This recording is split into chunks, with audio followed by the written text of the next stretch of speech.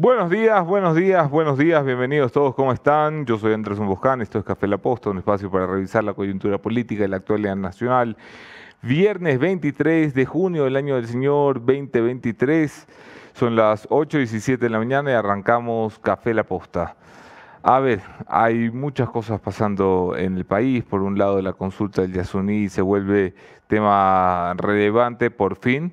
Es una consulta que tiene que decidir si dejamos o no el petróleo bajo el YASUNÍ o lo seguimos explotando.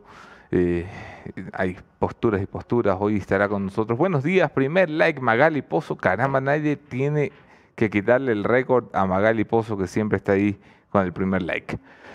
Buenos días, Jonathan Aizaga. Hola, amigos. Hola, querido Jonathan. Gracias por estar aquí. Gracias a todos los que se van conectando a la señal de La Posta. Estará con nosotros hoy Doménica Vivanco, que estuvo por el YASUNÍ viviendo con los monitos y las cosas que hay en el YASUNÍ. Las arañitas. Yo fui una vez a una araña, brother. No pude dormir. No pude dormir. Del tamaño de mi computadora, más o menos. Y estará con nosotros Fernando Santos Alvite, el ministro de Energía. Además, caliente, caliente, así, quema, ay, ay, ay, quema. Encuestas, encuestas. Tenemos caliente como el Javi ha dicho la Moni, y vamos a dar la bienvenida en este momento a Javier Montenegro y Mónica Velázquez para que nos expliquen de qué va el comentario. ¿Cómo están, amigos? Bienvenidos a un programa más de Café La Posta. Estamos felices porque ya es viernes, Javi. Y Javi, no sé, yo creo que tiene fiebre porque lo siento con alta temperatura. No. Sí. Muy buenos días, amigos y amigas. Bienvenidos a un programa más de Café La Posta. En efecto, hoy tenemos una edición hippie porque nos hemos esforzado por no solo traerles qué dice Petroecuador, qué dice el gobierno nacional con el ministro sobre el YASUNÍ TT y sobre la producción petrolera en general, sino que también tendremos las visiones de quienes se oponen a esto y sobre todo, ¿qué dice cada uno de los candidatos a la presidencia de la República sobre el ITT? Hay posturas firmes por el sí, hay posturas firmes por el no también, pero la mayoría por ahí hay mucho tibio. Y también tenemos encuestas sobre qué dice la gente sobre las dos consultas que vamos a tener. Porque si tú vives en Quito, también vas a tener que decidir sobre la consulta popular de Quito sin minería, para que se prohíban las extracciones mineras en la zona del Chocó Andino, una zona hermosísima, que así como el YASUNÍ es una reserva natural que podría verse afectada por algún tipo de extracción petrolera. Vamos a poder conversar de eso, vamos a ver las encuestas, vamos a ver qué dicen los políticos, qué dicen los candidatos, qué dice el gobierno. Creo que es una edición hippie del Café La Posta. Claro, edición hippie, más encuestas. Sí. Más encuestas. Más encuestas. Siempre suma. No te olvides, las También encuestas. la inquietud de la audiencia es si hay complicaciones ahora que se viene el fenómeno del niño. Hoy, Eso también estaríamos preguntando. hoy el COE Nacional se ministro. reúne a los tiempos. ¿Se acuerdan del COE Nacional? El organismo que se reunía permanentemente. Me acuerdo, sí. Hoy se vuelve a reunir por la tarde para tratar temas de seguridad en este tipo de ámbitos. Confiamos, esperamos que se trate de algún tipo de medidas, soluciones, caminos, programas, planes para combatir el fenómeno del niño que se viene con fuerza para este semestre ya, el semestre de finales de 2023 sobre todo e inicios de 2024. Toda esta información, claro, como siempre, llega gracias a marcas que hacen posible este espacio. ¿De quiénes estamos hablando, Moni? ¿Tienes alguna? Yo tengo una. Tú tienes una y ahí voy. Yo tengo una porque ustedes seguro se acuerdan del programa Ecuatorianos por el Mundo, el programa de Galo Arellano en el que nos contaba historias de compatriotas que con mucho sacrificio lograron superarse en las grandes capitales del mundo y en otros puntos del planeta. Ahora regresa y con más fuerza. ¿Y saben dónde lo van a poder ver? ¿Sabes dónde lo van a poder ver? No, ¿dónde? Aquí, en La Posta. ¡Madre mía! Ecuatorianos ¡Qué por el Mundo, bien! aquí en La Posta. ¡Qué un programa, belleza! Ajá, es un muy buen programa, un programa que también muestra el lado positivo de quienes salieron del país y se esforzaron para alcanzar sus objetivos en cualquier parte del planeta. Me encanta. ¿Sabes qué? Era uno de mis programas favoritos antes de ser periodista. De estos que yo decía, uy, qué bacán, yo quisiera hacer eso. Porque se la pasaba viajando el Galo, ¿no? Sí. El Galo es un cabrón. Un desgraciado. Y lo empezamos a insultar. Y así lo recién, bienvenido a La Posta. Nada, la verdad es un grande galoriano, es un gusto tenerlo aquí en la parrilla de La Posta. ¿Cuándo estrena? Todavía se está preparando. No les vamos a decir la fecha. Amagando. Chuzo, será sorpresa. Hay que tenerles así. Ya viene pronto, próximamente. Ya viene. Cargando. Pero si vamos cargando, ¿a cuánto estamos? ¿Al 20%? No, ya estamos a un 60 ya. 60% Sí, ya. En breve verás aquí en la pantalla de la posta, bueno, en realidad es la pantalla de tu celular, o de tu tablet, o de tu computadora, o de tu televisor, si eres como mi suegra que lo pone en la tele de la casa. Y si ya les gusta... aprendió a manejar. Ahora, la posta en la televisión. En la tele, sí. En la tele. Ella nada que... No, 4K Ultra HD ve la posta. Y si les gusta Galo Arellano, les va a encantar saber que no solo tendremos ecuatorianos por el mundo, sino también Nadie sale como entró, una nueva apuesta que también se transmitirá aquí en La Posta, donde los ecuatorianos, la gente que emprendedora, con grandes proyectos, con proyectos que pueden crecer y expandirse, van a mostrarlo a inversores, a capacitadores, a personas que pueden impulsar y llevar ese negocio al siguiente nivel. Esto va a ser Nadie sale como entró también, por aquí, por la señal de La Posta. Claro, y si tienes negocios a ese nivel, vas a necesitar soluciones profesionales en el área de contabilidad e impuestos. Ecovis te ofrece los servicios de supervisión contable. Deja atrás tus preocupaciones y siente el respaldo de experto con más de 20 años de experiencia. Así que contáctalos ya y están todos los contactos para que los llamen, están a nivel nacional. Ok. Creo que con eso... Con estas recomendaciones, déjame leer algunos comentarios. Marta Mora, buenos días, mis guerreros sin armadura. Buenos días para Gary Renan Giler, desde Girona, España. Like, dice Cristian Cagua. Premio a los 10 primeros likes, señores. Yo soy el tercero, reclama Dorian. Ahí está, saludos de Ciudad Gótica para Hugo Bernal. Saludos, gente madrugadora. Y que vuelva el Jeff. Ponen hashtag, que vuelva el Jeff. Hashtag. Tenga su like tarde, pero aquí están. Saludos desde Macondo, Jimmy López. Mándanos una foto. Manda la foto. Manda la foto ahí. Carlos Herrera, sin Aureliano, el petróleo del YASUNÍ, ahí sí no va a alcanzar ni para los tabacos. Oh, la plena, sí. Ajá. Yo he mandado a comprar unos tabacos para regalarle a Santos Alvite ahora. Le voy a quitar la marca simplemente. Buenos días. Saludos de su fiel seguidor, tiempo que no me saludan. Ahora pido saludos de cualquiera porque la Moni ni Anderson me saludan. Ya está mi like. Anderson, Y yo soy cualquiera, entonces. Sin la Moni y Anderson no lo saluda, saludo de cualquiera. Por favor. ¿Cuál es el nombre de...? A continuación, mi compañero cualquiera saludando a Fran Frecano. Te mando un saludo con mucho cariño desde cualquiera. Al fin mi dome, dice Cris. Buenos días, al fin mi dome. Mande un poco de calor a Chile y verde, de paso, pide Jessica Galarza. Hoy casi vamos a Chile, casi nos vamos a Chile. Pero ayer cambiaron los planes. Buenos días a todo el equipo de La Posta. Extraño al Jeff, dice Henry Plasencia, que te he tatuado Jefferson Sanguña. Buenos días, público, otra vez de Jeff. gordito. ¿Qué? El sacapuntas dice, ¿dónde está Steffi? Yo estoy muy confiado de que el sacapuntas es una chica a la que no le paré bola hace muchos años, porque es una fijación así medio... ¿Ah, sí? Tengo mis sospechas ya. Sí, pero sí. ¿Podemos dar las iniciales de...? No. No podemos. No podemos. Lo que sí podemos es pasar ya al primer segmento de este programa, la revisión de los principales hechos noticiosos, lo que marcó la jornada del día de ayer y sin lugar a dudas marcará la jornada del día de hoy. Amigos, amigas, esto es En Caliente. Por ti, mujer, es el nuevo programa de la Prefectura de Pichincha dirigido a mujeres sin acceso a servicios de salud ni ingresos. Con un pago de tan solo $5 anuales, recibirás 2 atenciones en medicina general, 2 consultas en ginecología, una mamografía, un examen de Papa Nicolau y laboratorio clínico en los centros médicos de Pichincha Humana de El Beaterio y El Condado. Regístrate en www.pichincha.gov.es. Prefectura de Pichincha. Autorización número 3034. Elecciones anticipadas 2023 y consultas populares YASUNÍ y Chocó Andino.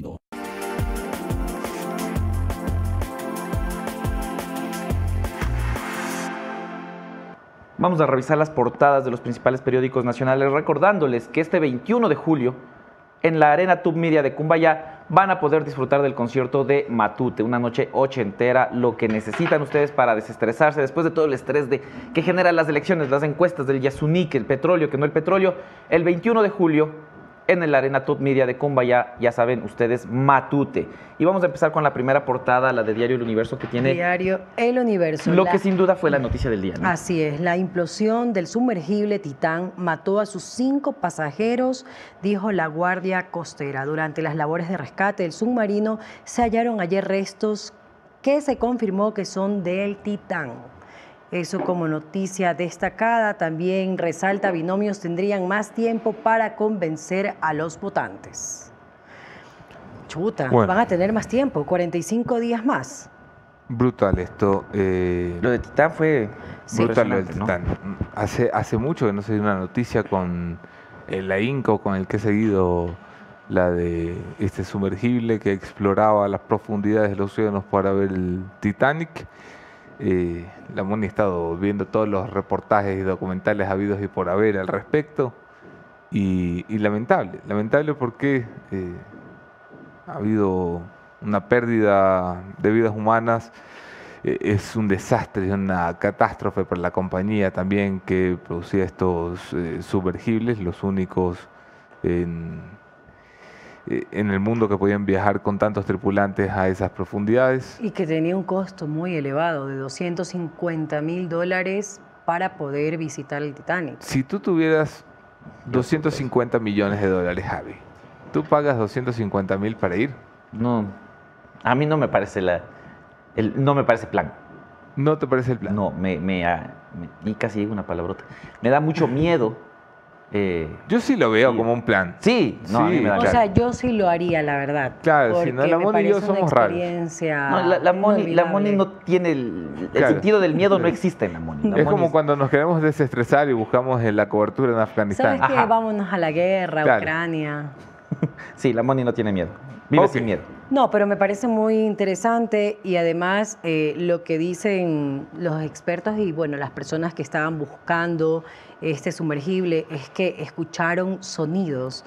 Asimismo, Y- aviones que estaban en la búsqueda, aviones expertos también en esto, escucharon sonidos, pero supuestamente eran de estas personas. No avisaron a tiempo a los familiares también. Esa es otra de los inconvenientes que tuvo esta empresa. No avisar a los familiares para emprender la búsqueda lo más pronto posible. A ver, el submarino tenía capacidad de oxígeno para 5 días. Se acabó el oxígeno, luego los encontraron. Da un poco igual porque lo que encontraron no fue un submarino con restos mortales. Han encontrado fragmentos de lo que apunta ha sido una implosión producto de la fuerza de la presión tras algún fallo que presentó el submarino. Recuerda, estaban a 3.400, 3.800 metros de profundidad. La presión a esos niveles, la comparación que hacían, que me parecía muy gráfica, es, imagínate que sobre tu dedo meñique se para un hipopótamo. Esa Sí, es la esa misma presión presión. a la que está sometido el submarino. Tenemos un video de cómo Sí, tenemos un video. se reproduce, se concibe, pudo haber sucedido la implosión. Este video es de alerta mundial. Sí tiene sonido, creo.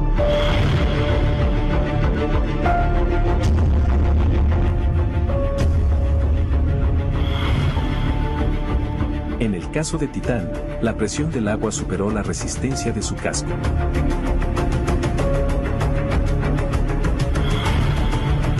Se cree que el submarino Titán implosionó al alcanzar los 3.200 metros de profundidad.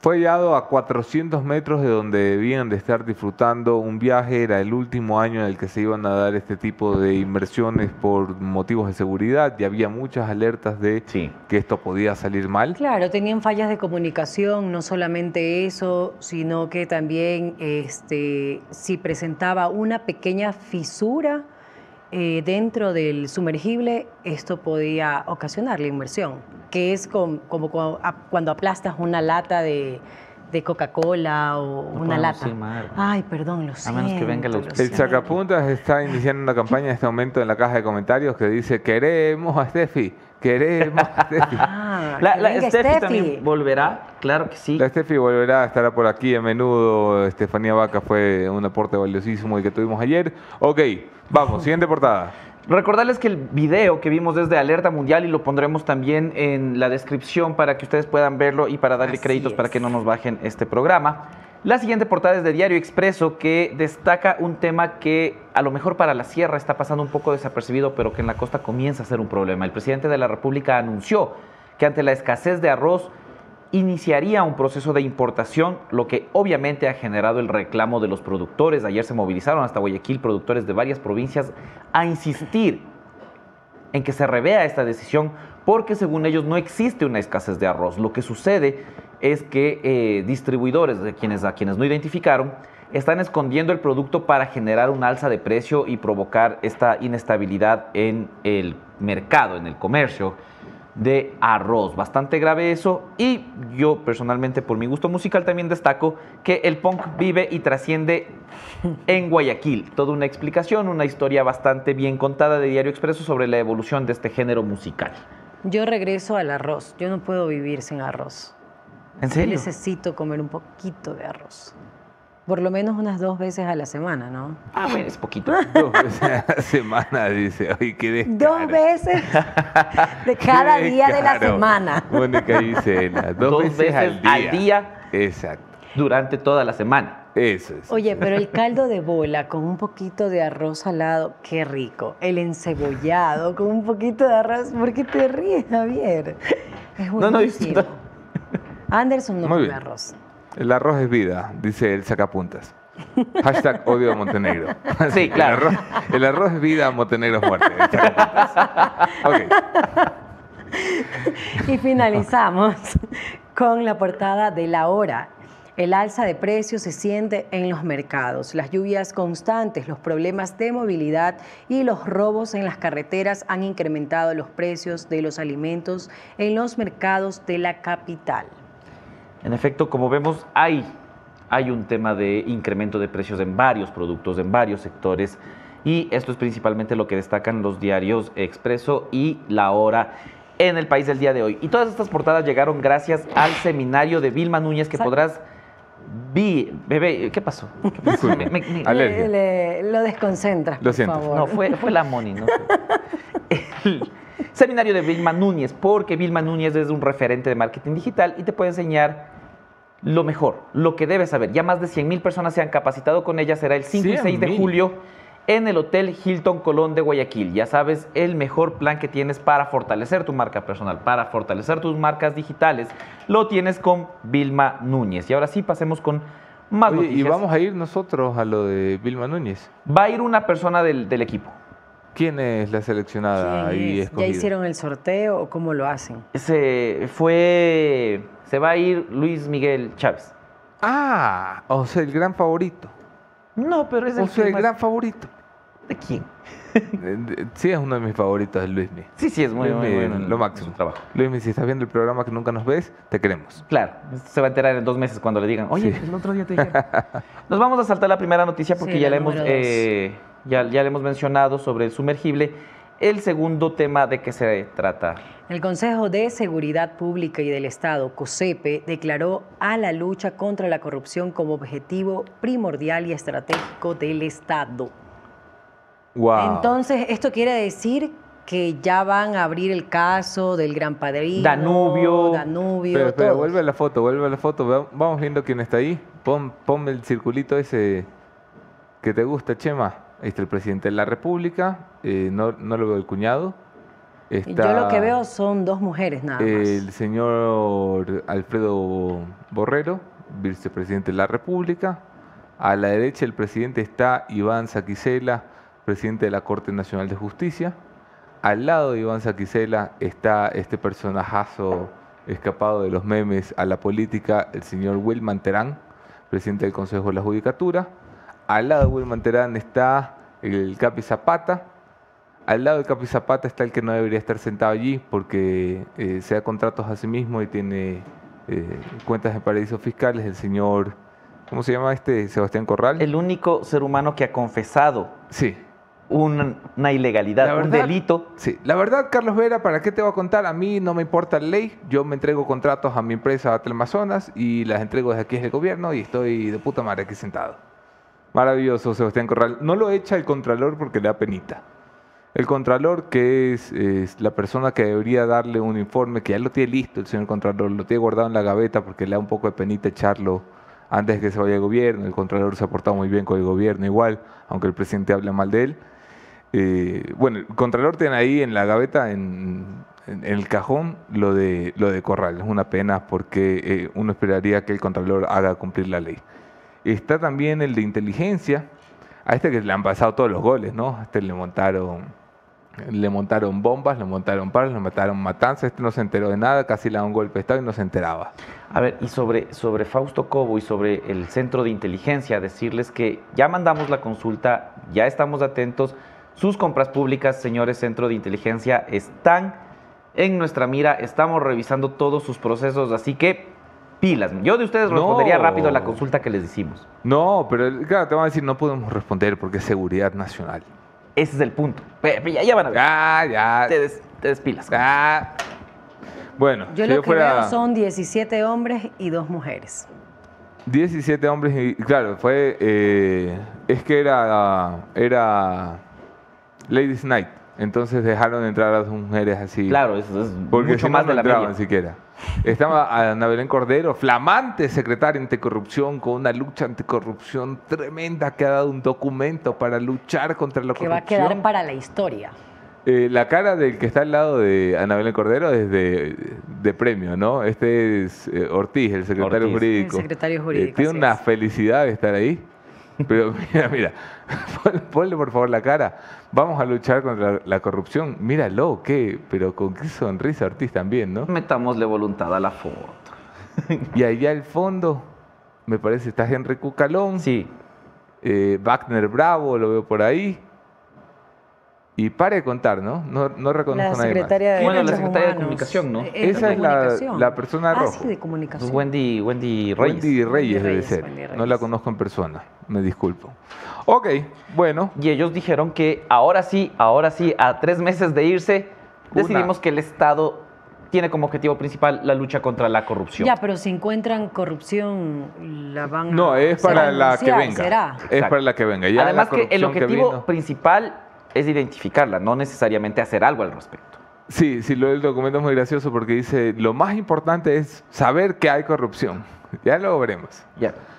Es un documento de estos que sirve para justificar a la gente cuando no tiene nada que hacer. Ahí había 20 personas que se notaba que no tenían nada que hacer porque el papelito el papelardo, no sirve para nada. Mira, con ese papelito dice el gobierno que va a acabar con la corrupción. Ojalá, enhorabuena.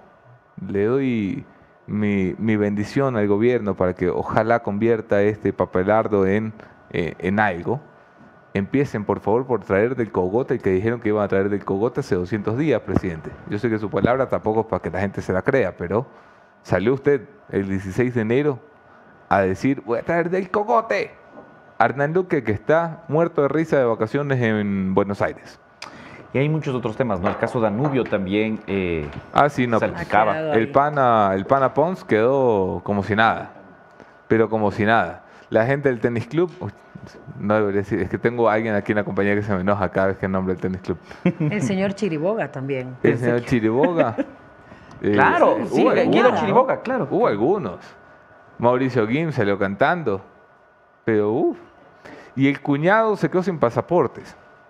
Es verdad. Claro, el cuñado se quedó sin pasaportes. Pero me imagino que ya le devolvieron. Estamos todavía en la... Porque el cuñado sigue diciendo que lo hemos difamado. Le hemos ensuciado su buen nombre. Su maravilloso nombre. Y entonces quieren $500,000. Ahí nos vemos, señor cuñado.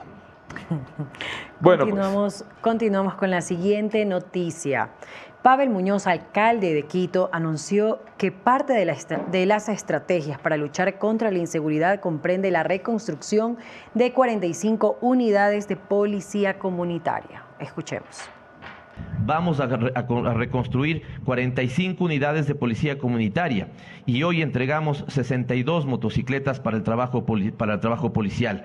Les pido que instalemos juntos también las 557 alarmas comunitarias que están en perspectiva de hacerlo. Pero nada sirve la tecnología ni el equipamiento si no está en manos de la gente y que ésta sea comprometida, ame su trabajo y respete a los servidores y servidoras públicas que asumen la valiosa tarea de cuidar la seguridad de quiteños y quiteñas.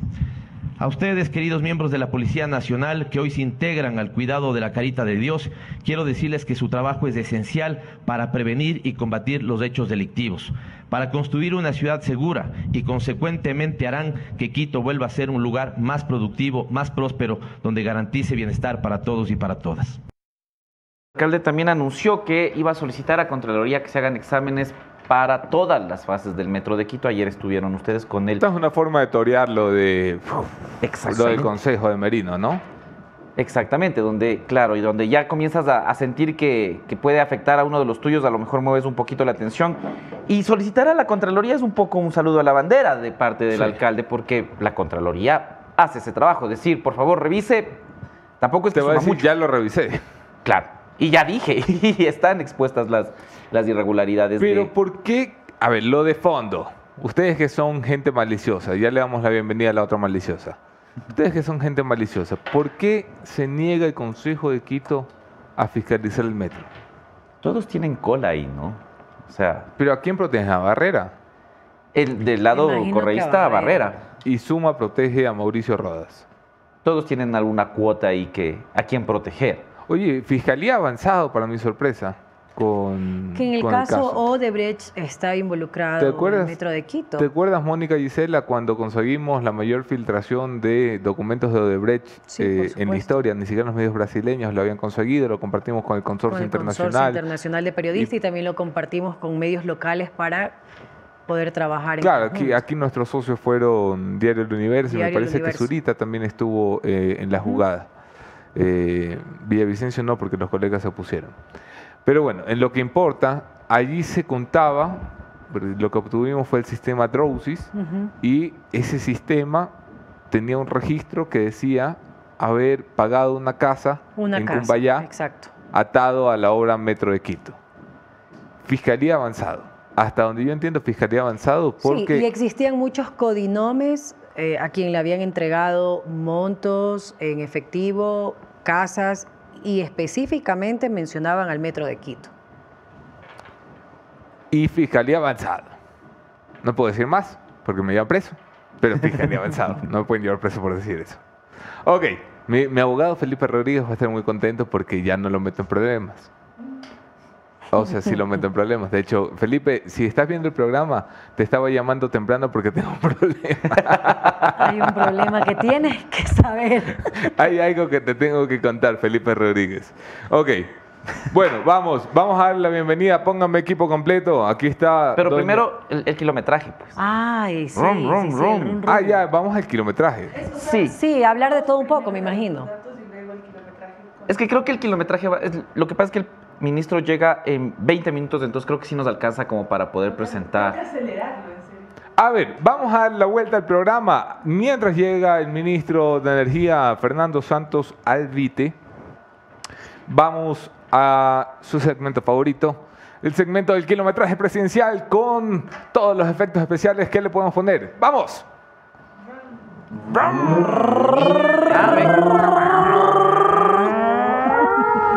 Me quedé sin aire. Bienvenida, Doménica Vivanco, alias YASUNÍ. Alias la no contactada. Alias la no contactada. ¿Cómo están, amigos de Café La Posta? Anderson, Javi, Mónica.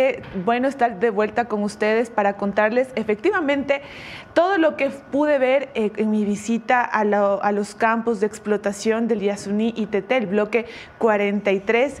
Hablamos hoy de la consulta popular, nos ponemos en modo petroleros y hippies para conversar un poco sobre el tema. Contarles así por encima un poco cómo es la situación. El campo está bastante lejos, está casi cerca de la frontera con Perú. Tuve un largo viaje para llegar, pero finalmente llegamos... Esto suena a queja, ¿ah? No. Suena que te estás quejando de tus vacaciones en el YASUNÍ. No fueron vacaciones. ¿No fueron vacaciones? No fueron vacaciones. Jornada petrolera de 5 de la mañana a 6:30 de la tarde. Nunca en su vida ha trabajado desde las 5 de la mañana al lado de mi Vivanco. Y él lo ha logrado, Petroecuador. Un aplauso para Petroecuador, por favor. Ya ha hecho más. Se le filtrarán un montón de casos de corrupción, pero al menos ha logrado. Pero han puesto a trabajar a las 5 de la mañana al lado. A las 5 de la mañana, bastante pesado. Pero, a ver, vamos rápido porque el tiempo es oro. Básicamente, la consulta popular. Ustedes saben que el 20 de agosto todos vamos a ir a decidir sobre la permanencia, sobre la conservación del YASUNÍ en una consulta popular promovida por YASUNÍdos. ¿Qué dice la pregunta? Partir con la pregunta es muy importante. ¿Está usted de acuerdo en que el gobierno ecuatoriano mantenga el crudo del ITT, conocido como bloque 43, indefinidamente en el subsuelo? Es clave esto, mantenga el crudo del ITT debajo del suelo. Entonces, si tú estás a favor del extractivismo, tú vas a votar no. Y si tú estás a favor de ser un hippie ambientalista, o sea, y quieres mantener el YASUNÍ, a ver, pero me estás confundiendo. ¿Yo cómo voto? ¿Quieres que se extraiga petróleo del YASUNÍ? Sí. Entonces vota que no. Pero me estás confundiendo, esto es trampa. Eso es una pregunta bastante capciosa. Pensemos... A ver, Moni, ¿tú quieres que se mantenga el petróleo bajo tierra? No. Entonces vota eres que sí. extractivista. Ya. No, es que ya me confundí. Sí, ven, ya me confundieron. Eres la peor. Aquí lo principal, porque la pregunta es así, es no pensar en la explotación del YASUNÍ, sino en mantener el crudo bajo tierra. Entonces, si la pregunta es, ¿tú quieres mantener el crudo bajo tierra? Vas a decir, sí, yo soy ambientalista, quiero que se quede ahí. Y si es que no... Y va a haber un montón de gente o sea, que si dice... es sí, tengo que votar no. Y un montón de gente que dice, yo no quiero que se explote el YASUNÍ, y votan no. Claro, pensando en que la pregunta es, vamos a explotar el YASUNÍ. ¿Están viendo ustedes? ¿Ya vieron? La pregunta es, ¿ustedes desean mantener el crudo del ITT, conocido como bloque 43, debajo del suelo? Entonces, ambientalista, sí. Extractivista, no. Esto es algo que hay que dejar claro. Team Boscan, no. Team hippies de aquí. Team Montenegro es Team sí. hippies. Sí, la Moni también es bien hippie en esto. Bien. Sí.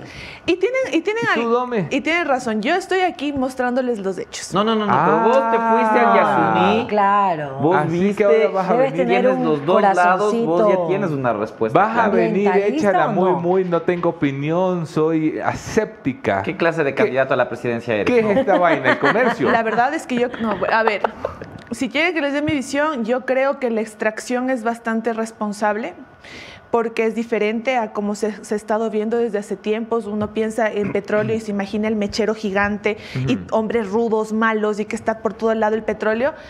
En realidad, yo no me imagino eso cuando pienso en petróleo. Bueno, pero... Que no había ido nunca a un campo petrolero. Exacto. Yo me imaginé así, como que mecheros, contaminación. Resulta que cuando llego veo un sistema de extracción distinto, diferente, todo bajo suelo. Y digo, ok, es interesante cómo lo están haciendo, pero al mismo tiempo viendo las cifras y viendo los números y viendo el dinero que nos podría dar la rentabilidad de explotar el YASUNÍ con el riesgo de que se pueda contaminar esa zona, también digo que no creo que sea la mejor idea. Vamos a pasar... Eso quiere decir que estás entre los indecisos. Claro, sí. Bueno, vas a tener que votar, ¿no? Sí. En algún momento vamos a seguir presionando. Perdón. Salud. Sí, ven, estamos con alergias cruzadas. A ver, Siguiente. Vamos a ver ahora... ¿qué vamos a ver? Voy ver a contarles un YASUNÍ. poco de cómo funciona esto rápidamente y después vamos a ver las cifras de la rentabilidad petrolera y lo que nos daría el YASUNÍ. Ese es básicamente el dilema, volvamos acá, es el dilema entre ambientalistas y extractivistas, el dinero. Porque los unos dicen que van a perder muchísimo dinero y por otro lado dicen que no es así y que no es rentable sacar el petróleo del YASUNÍ. Entonces, más allá de la conservación del ambiente, que es lo que más o menos converge tanto en un lado como el otro, aquí lo importante es la plata. Es la plata que está en discusión y que vamos a mostrar hoy en cifras. Vamos a pasar a la siguiente lámina rápido para poder ver. Ustedes ven ahí ese sitio como una U. Ese es el Parque Nacional YASUNÍ. Esa parte como roja y la parte de arriba verde que forma una U, como que agachadita. Ese es el Parque La parte YASUNÍ. verde y roja, esto es el YASUNÍ. Ese es el Parque Nacional YASUNÍ. Ajá. ¿Dónde se está Chacachaca el petróleo? Ahí, por donde es más a la derecha, Chema, ahí donde está el ¿Dónde dice bloque bloque 31? El bloque 31, más de arriba. Ajá. Al bloque 31 y el bloque Chema. 43. Ahí está. Eso se está explotando. Y el bloque 43 que está al ladito. Eso rojo es la zona intangible. Es una zona que no puede atravesar Petroecuador porque ahí están viviendo los Tagaeri y Taromenane y no se puede explotar. Por ahí está cerca la zona de amortiguamiento, pero ahí están los campos de Ispingo, Tambococha y Tiputini. Entonces, Hasta el momento hay 12 plataformas en esa zona. Son 2 en Ispingo, 4 en Tambococha y 6 en Tiputini. 225 pozos perforados. Hasta el momento, ¿ya? La gravedad API es del 13.6 al 14.2. ¿Qué quiere decir esto? Ajá, que sí, mientras explícame. más alto es esa cifra API, mejor es el crudo. Y es más caro y se puede vender mejor. Y mientras más bajo es más espeso. Y es lo que decía Santos Alvite, de que parece brea y que es viscoso y que cuesta muchísimo más procesar y por ende los costos de producción suben y el negocio no es rentable. Entonces, ¿esta cifra es alta o baja? Que yo no tengo con qué compararla. Esta es una cifra, según lo que reporta Petroecuador, es una 13.6 cifra a buena. 14.2. Ajá, es una buena cifra, porque tienes en Ispingo también 14, creo que era, y eso es más o menos lo que varía. Eso es buen petróleo, buen crudo. Sí, sí, ajá. O sea, en otros lugares, el Javi me corregirá que sabe más, hay como 40 APIs, si no estoy mal. Exactamente. No, estamos bien. el O crudo sea, del no estamos sacando tampoco la mamá de los crudos. No estamos sacando el mejor producto del mundo. Pero en ¿no? ese espacio hay vida, hay animales. ¿A qué va también lo que dice la Moni? El YASUNÍ es el espacio más megadiverso por kilómetro cuadrado en el mundo. Ese es el problema. Entonces, esto también viene a ser el no, dilema. y jodas aparte, yo que soy de Explota en la 9 de octubre mañana, es una belleza. Yo estuve en el YASUNÍ muchos años atrás, también en campos petroleros, y uno dice, Dios mío, ¿en serio tenemos que hacerlo aquí? Justo aquí. No. Eso fue lo Es que tan yo pensaba. Sí. Justo aquí. Es como... Y luego me vino mi alma petrolera y dijimos, sí, qué carajo, no me pongan uno, pónganme 2 campos No, yo no petroleros estoy aquí. Y llegaron a acuerdo. poner 12 plataformas. Ahora, vamos a ver un poco rápido para pasar. En 6 años de explotación se han extraído 122.4 millones de barriles, según Ramón Correa, el gerente de Petroecuador, y que esto ha dado más o menos un equivalente a 6.780 millones al Estado, que en realidad en utilidad es 4.000 millones más o menos. O sea, ya neto lo que le ingresa al Estado. En la actualidad... Espera, Luis Vivanco ha puesto un comentario en la caja de comentarios de YouTube. Dice, yo soy team hippie. Yo confirmo eso, es bien hippie mi socio. Yo soy team hippie. Pero bueno, así hay que quererlo. Ahora, producción actual... A ver, antes de que sigas con tus datos, Dome, tu valioso reporte, ¿ha habido ya algún problema ambiental en el YASUNÍ? A ver, ahora, según YASUNÍdos, hay 26 reportes de derrames, no digamos derrames, sino de eventos operacionales en el campo. Según también Petroecuador, la misma cifra. Ellos lo catalogan en 3 niveles, nivel 1, 2 y 3. El número 1 es el que se queda dentro de la zona. Cada uno de los espacios en Petroecuador tiene como que una cerquita que va todo eso como que a un desagüe, o sea, como que está como una cuneta y se queda ahí. ¿Hola? ¿Sí? Uy. Ya. Entonces, hay varios nivel 1, nivel 2 son que ya salen un poco más adelante y nivel 3 es que ya supuestamente sale del campo. Todo ha sido dentro del espacio de ellos. ¿Todo ha sido nivel 1? No, sí tienen mayoría nivel 1, pero tienen 1 o 2 nivel 3. Pero todo ha sido dentro del espacio de ellos, según Petroecuador. Pero también, según YASUNÍ, según los ambientalistas, ¿cómo garantizar eso? O sea, ¿cómo es que pueden también decir que no se ha generado una afectación? Si aceite, un poquito de aceite contamina un montón de agua, imagínate lo que es que haya una eventualidad de ese tipo en un campo petrolero. Claro, es muy riesgoso. Ok, sigamos. Ok, entonces ya ven ustedes ahí, en la actualidad hay 55.000 barriles, se producen 55.000 barriles diarios en el ITT, que equivale al 15% de la producción total, y es un total, según Petroecuador, de 1.200 millones. ¿Qué es lo que decía el ministro Santos Alvite también? Es que son 20 millones de barriles al año y más o menos el precio está a 60, entonces te da 1.200 millones al año supuestamente. Vamos a avanzar a la siguiente. Estos son los datos de Petroecuador y estos datos aproximados, estos datos son exactos y en eso, según yo les he confirmado, está tal cual, porque en los datos que presentan de las proyecciones hay algunas cosas que acotar. Ustedes ven aquí que los resultados entre 2014 y 2022 de Petroecuador son 125 reservas recuperadas, ahí falta uno. Ellos ponen el precio promedio del crudo 54, le restan todos los costos de producción y bla, bla, bla. En realidad, la utilidad petrolera en estos 8 años de explotación en el YASUNÍ es de 4.000 millones de dólares. ¿Ya? Entonces, tú ves que en 8 años han sacado 4.000 millones de dólares. ¿Ya?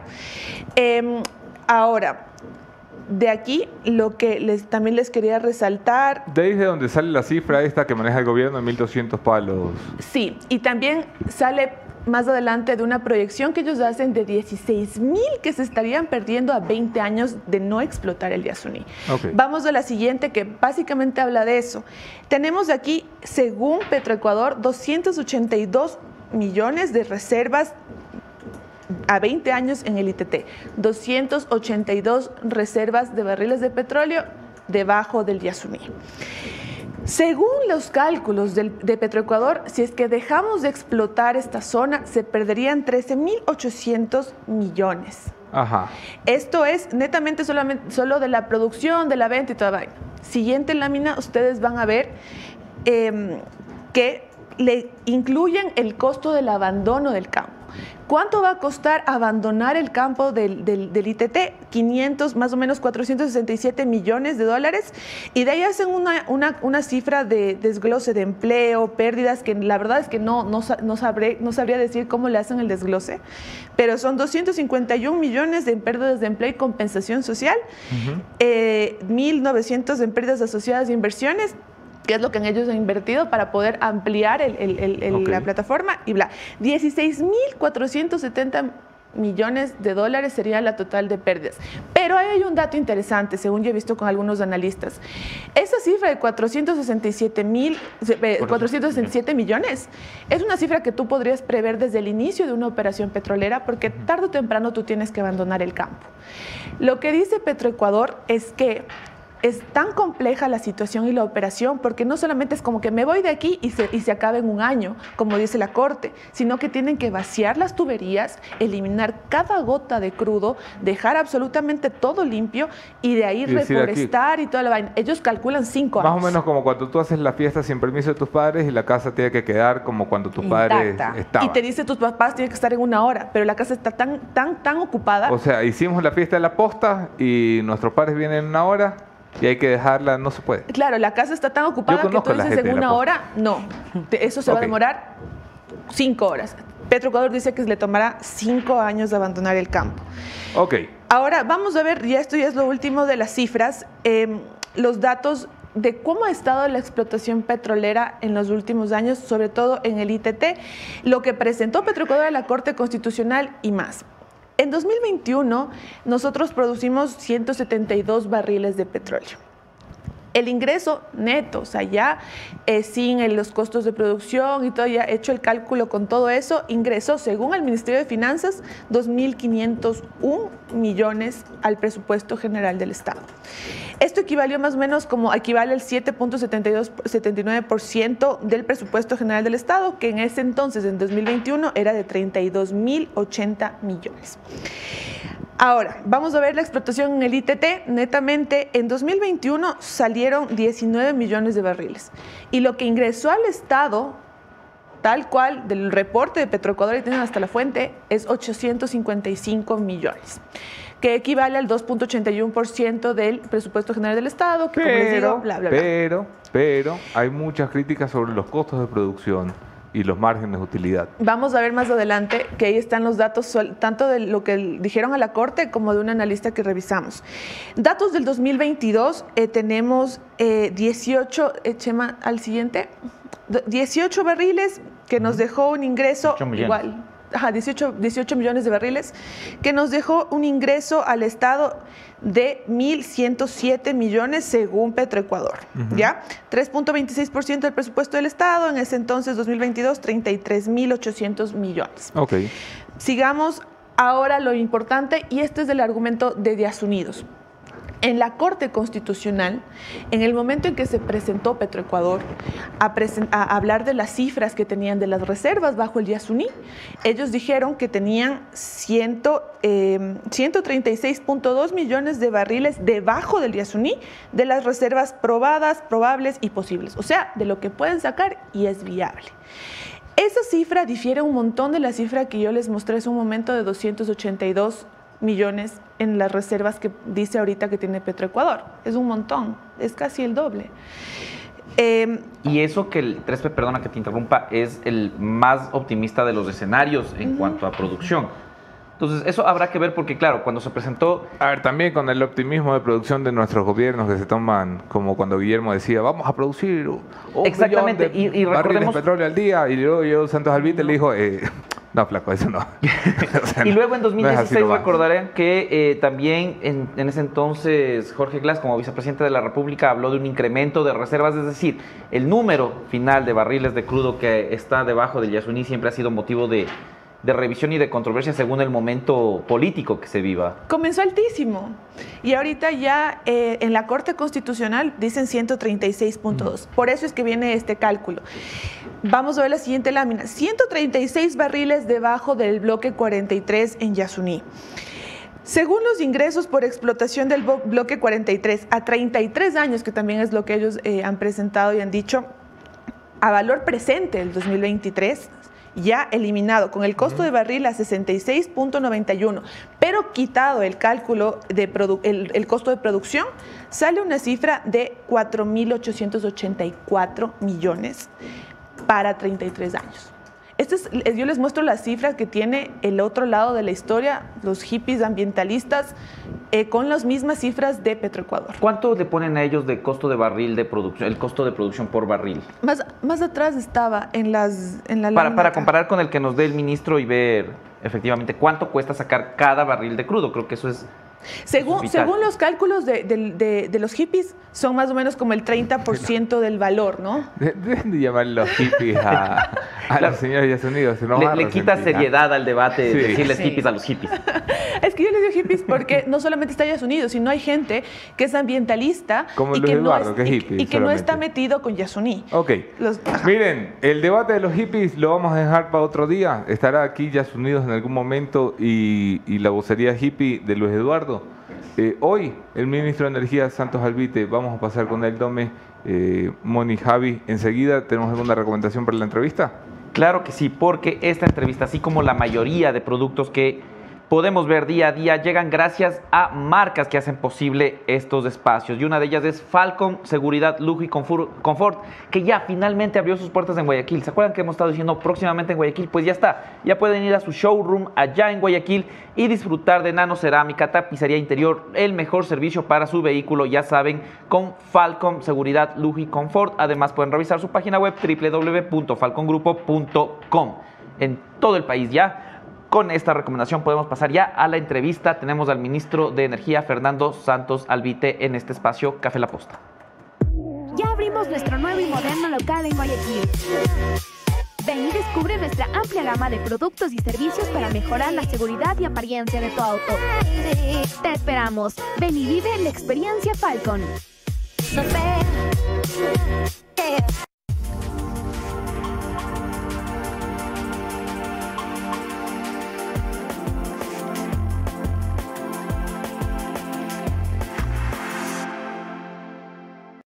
Bienvenidos todos, yo soy Anderson Boscan en todas las redes, podemos seguir allí la conversación, @Anderson Boscan en todas las redes.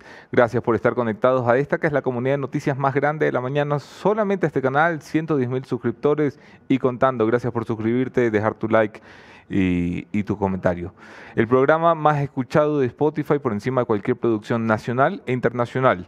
Gracias por compartir y hacernos llegar hasta donde llegamos. Y hoy, finalistas del premio de periodismo más importante en español, el premio Gabriel García Márquez, el premio Gabo 2023. Es un honor y un gusto que nos hayan permitido llegar hasta aquí. Le doy la bienvenida a nuestro invitado esta mañana, el ministro de Energía, Fernando Santos Alvite. Buenos días. ¿Qué tal, ministro?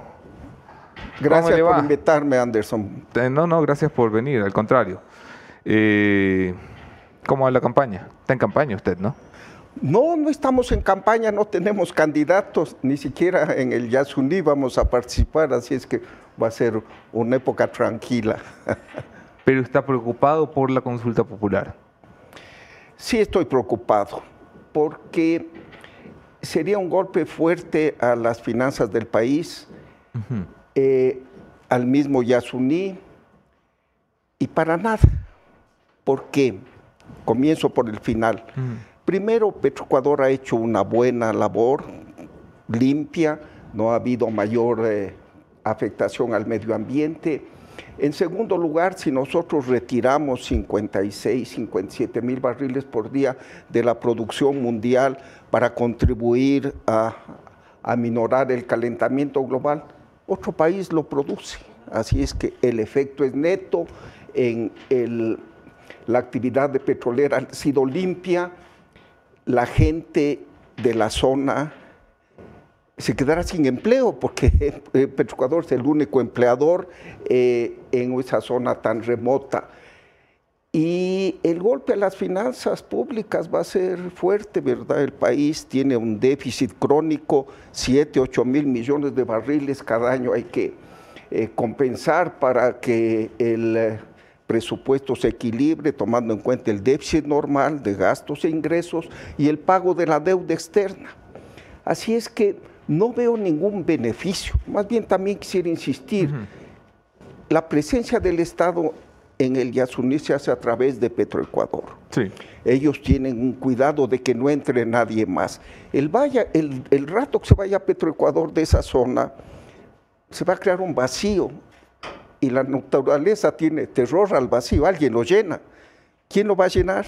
Los madereros ilegales y después los mineros ilegales. Así es que yo le veo un conjunto de elementos negativos a la consulta y no le veo ningún positivo. Usted es uno de los hombres y nombres más respetados en la industria petrolera muchísimos años, Fernando.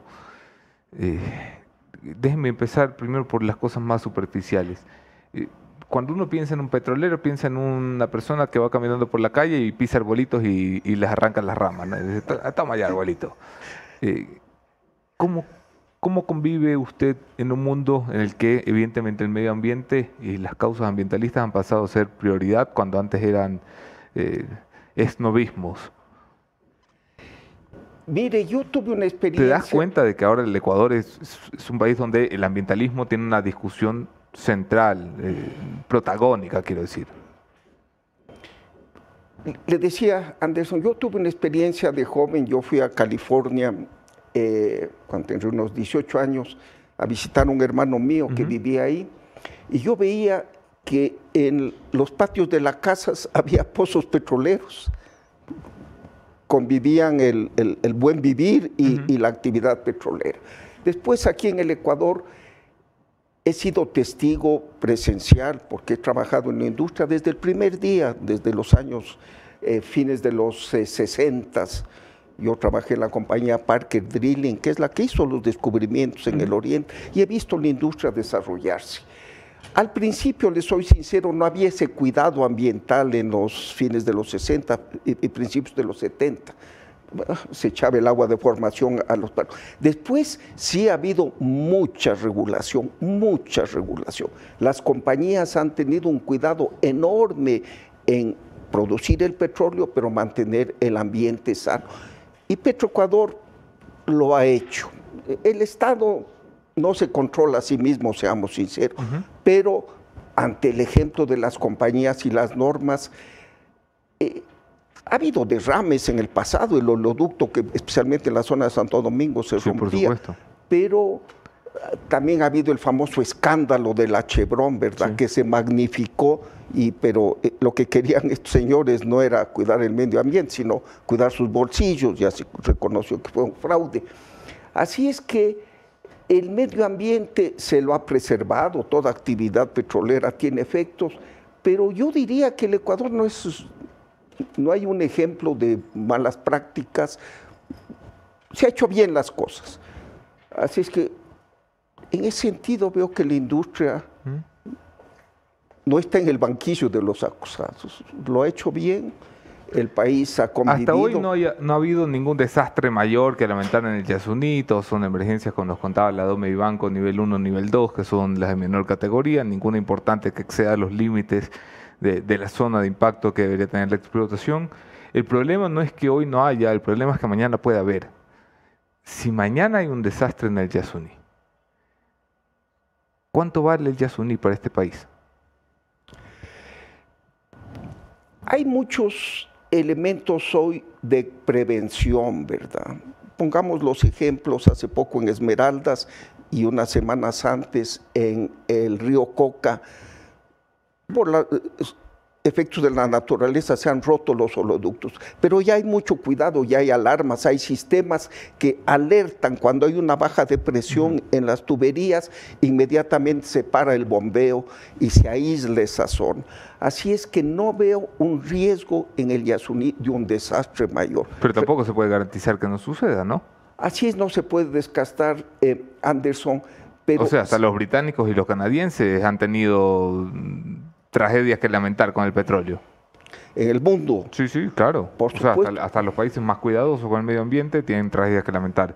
En el Ecuador, por supuesto que es una posibilidad. Es una posibilidad, como en toda actividad hay posibilidades de riesgo, pero repito, ya con los sistemas modernos de prevención, cualquier desastre se lo puede mitigar inmediatamente.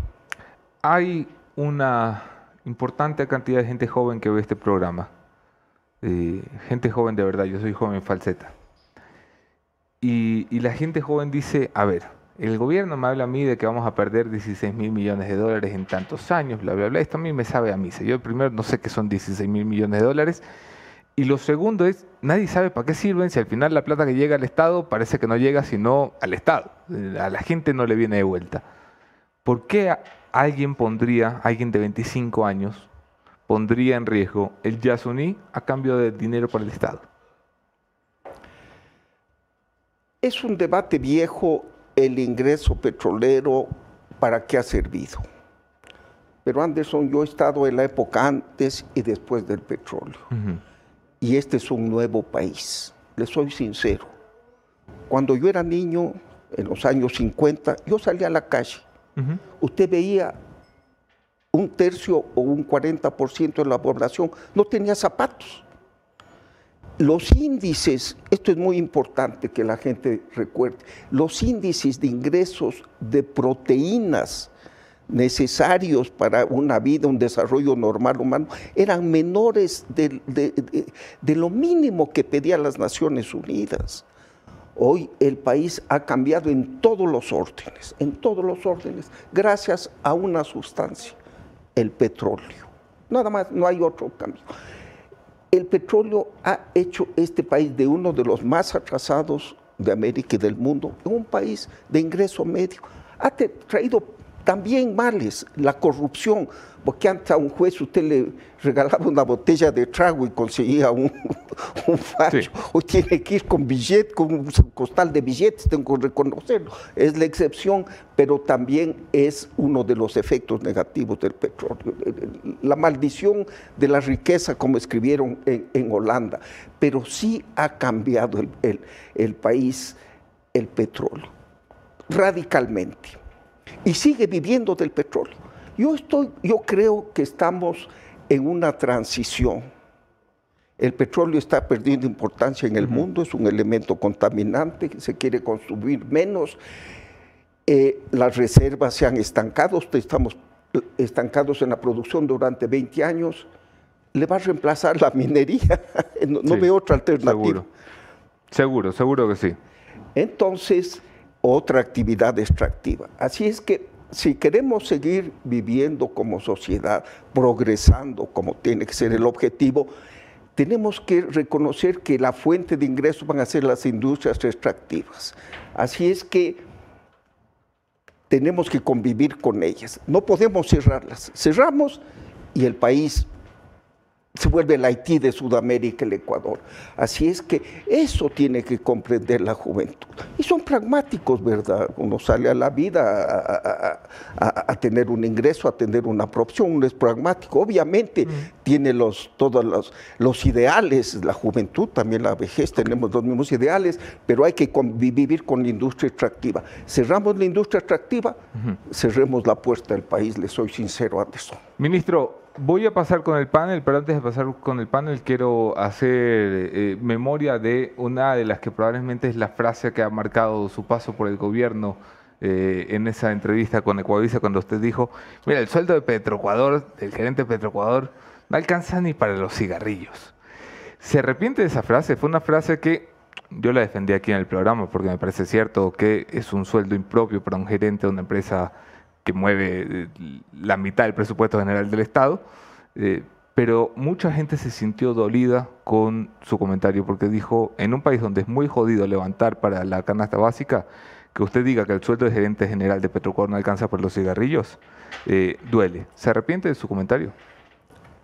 Quiero recordar bien, Anderson, el contexto.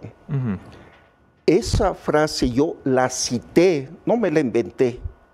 Yo le ofrecí el cargo de gerente de Petroecuador a un gran ecuatoriano que había hecho carrera en la compañía Texaco. Llegó a vicepresidente. Le dije, por favor, te ofrezco el cargo de Petroecuador. El presidente me dijo, ¿cuál es el sueldo? Le dije eso. Él me contestó, no me alcanza ni para los cigarrillos. Así es que cité. Quizás se entendió mal y comprendo en un país tan pobre, y yo me duelo de la pobreza, tengo una gran conciencia social, Anderson. No soy elitista y no hago gala del dinero, soy un hombre de clase media, el dinero es un valor secundario. Quizás si ofendí a alguien, pido disculpas, no fue frase mía en un mal contexto, pero a mí me gusta hablar sinceramente, quizás no estoy buscando... ¿Cuál es el sueldo del gerente de Petroecuador hoy? ¿6.000, 7.000? ¿En cuánto es el sueldo? Debe ser 6.000, 6.500, que es el doble de lo que yo gano. Ajá. ¿Y cuánto maneja el gerente de Petroecuador? Bueno, el presupuesto con... 12.000. 12.000, 14.000 millones, si tomamos en cuenta lo que... Claro, le pagas a un flaco $6.000 para que maneje 12.000 millones. Mira, no me hace mucho sentido. Yo creo que es algo que se debería revisar. ¿Usted fuma, ministro? Hace 50 años fumé en la juventud. Porque como no alcanzaba para los cigarrillos, yo había pedido que me traigan un cigarrillito, pero como ha dejado de fumar, mejor ni se lo ofrezco. Ministro, bromas aparte, paso con Mónica Velázquez y Javier Montenegro en el panel, luego seguimos conversando acá. ¿Cómo está, ministro? Muchísimas gracias por acompañarnos en Café La Posta. Ministro, una de las grandes críticas al proyecto ITT... ¿Podría subir el volumen porque estoy con un pequeño problema? Sí, no se preocupe. Una de las grandes críticas del proyecto ITT es que los costos de producción son tan elevados que la ganancia para el Ecuador es mínima, según YASUNÍ. ¿Por qué arriesgar la mayor biodiversidad del país por unos pocos ingresos? Los costos de Petroecuador en el YASUNÍ no son muy altos, por dos razones. Primero, el gran costo de la actividad petrolera es en la exploración, porque normalmente usted perfora 8 pozos y 2 le salen productivos y el resto tiene que sumarle a estos productivos para amortizar. El YASUNÍ, irónicamente, fue descubierto, es el primer campo descubierto importante en el Ecuador en el año 48 por la compañía Shell. Entonces, Petroecuador lo encontró ahí, no incurrió en gastos de exploración. Otro costo importante es la separación del agua, que es en gran cantidad, viene mezclada con el petróleo, y estos separadores los tomó el Estado gratis de la compañía Occidental. Cuando se fue a Occidental, el crudo del YASUNÍ se lo transporta a través del bloque 31 al bloque 16, que es del Occidental, y ahí se procesa. O sea, no hubo una mayor inversión. Lo único que cuesta, pues, la energía de sacar el petróleo. Y además, tampoco es que los costos de producción uno los echa al tarro de basura, ¿verdad? Claro. ¿Qué significan los costos de producción? Primero, sueldos de la gente, alimentación, seguridad, transporte. O sea, también esos costos crean riqueza. Si usted le toma en conjunto, es rentable la operación del YASUNÍ, muy rentable. Ministro, hablemos de las pérdidas. Usted habla de pérdidas de 1.200 millones al año para el presupuesto general del Estado si no se explota el bloque 43 del YASUNÍ. Mientras que varios expertos, en este caso podría mencionar a Inti, Groneberg, expertos colectivos, académicos, organizaciones, hablan de una pérdida de 148 millones al año. ¿Por qué la enorme diferencia? ¿Por qué unos hablan de un monto, o sea, en el caso de usted habla de un monto y de los expertos de otro? yo le veo desde el punto de vista de los ingresos en dólares de la actividad del YASUNÍ, los 55,000 barriles por día dan 20 millones de barriles por año, a $60 cada barril, son 1.200 millones de dólares que dejan de ingresar a un país dolarizado.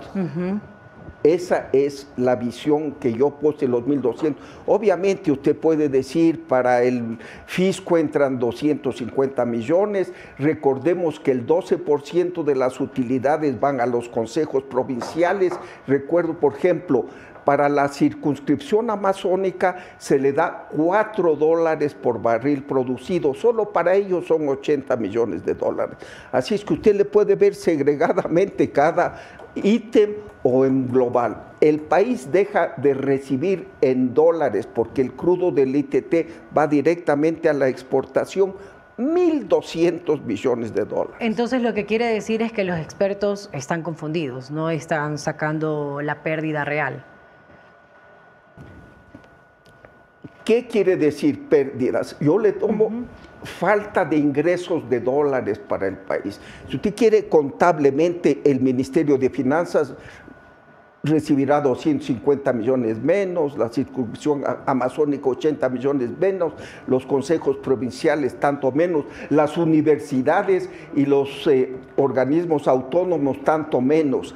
Eso puede segregarle y tomar uno solo de estos puntos y decir es menos el ingreso. Pero repito, 20 millones de barriles al año que se producen en el ITT a $60 por barril, que es el promedio de ingresos, son 1.200 millones de dólares menos en un país dolarizado por año. Hablemos, ministro, de esos barriles producidos que usted menciona. Usted en una entrevista dijo que en el 2003 se hizo el oleoducto de crudo y pesados, que llegamos a producir 520,000 barriles por día. Y de ahí nos hemos quedado. Ministro, ¿qué pasó con la promesa del presidente Guillermo Lasso de llegar a un millón de barriles al día? Esta meta que se puso el presidente de la República fue durante la campaña. El Foro Petrolero, ¿verdad? Una institución compuesta de petroleros, ingenieros, economistas, abogados de la industria, analizaron las reservas en el país. Debajo de la tierra tenemos más de 40,000 millones de barriles de petróleo. Obviamente hay que extraerlos. Ya estamos 50 años produciendo, ha salido el crudo fácil. Lo que viene es un crudo muy difícil. Ellos dijeron que atrayendo inversión, porque se necesitaban 20,000 millones de dólares para extraer 500,000 barriles más y llegar al millón. Bien, ¿cuál era la premisa? Que se atraiga compañías extranjeras con dinero y tecnología que no las tiene el país. ¿Y cuál es el atractivo que se puede ofrecer a estas compañías, verdad? El contrato de participación. Vienen las compañías, encuentran petróleo, se llevan una parte a sus refinerías y la otra parte queda para el Estado. No como el contrato existente desde hace años, que se les paga a las compañías por un barril producido. No son financieras, son petroleras. El presidente de la República envió, junto con la reforma tributaria, una reforma a la ley de hidrocarburos, permitiendo a Petroecuador firmar estos contratos de participación y atraer a las compañías para que inviertan.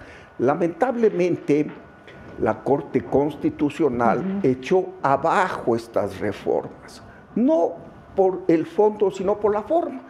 Claro. ¿Qué dijo la Corte? Una ley de emergencia tiene que referirse a un solo punto, debía ser solo tributario. Le metieron de gana la parte petrolera. Al echarse abajo el contrato de participación, ya el interés y el atractivo de las grandes compañías se enfrió, por decirlo menos. Esto es un elemento que contribuyó a que no tengamos mayor inversión. Entonces nos hemos quedado lamentablemente en la producción actual. Pero el país tiene las reservas, tiene las reservas. Claro. Si logramos una fórmula, atraer grandes capitales y gran tecnología, podemos incrementar la producción. El suroriente, hemos producido desde la frontera con Colombia hasta el ITT, que es la mitad del oriente. De ahí hacia el Perú hay grandes reservas, pero ahí tenemos otro problema, no solo el técnico y el financiero, que las comunidades no les gusta la actividad petrolera.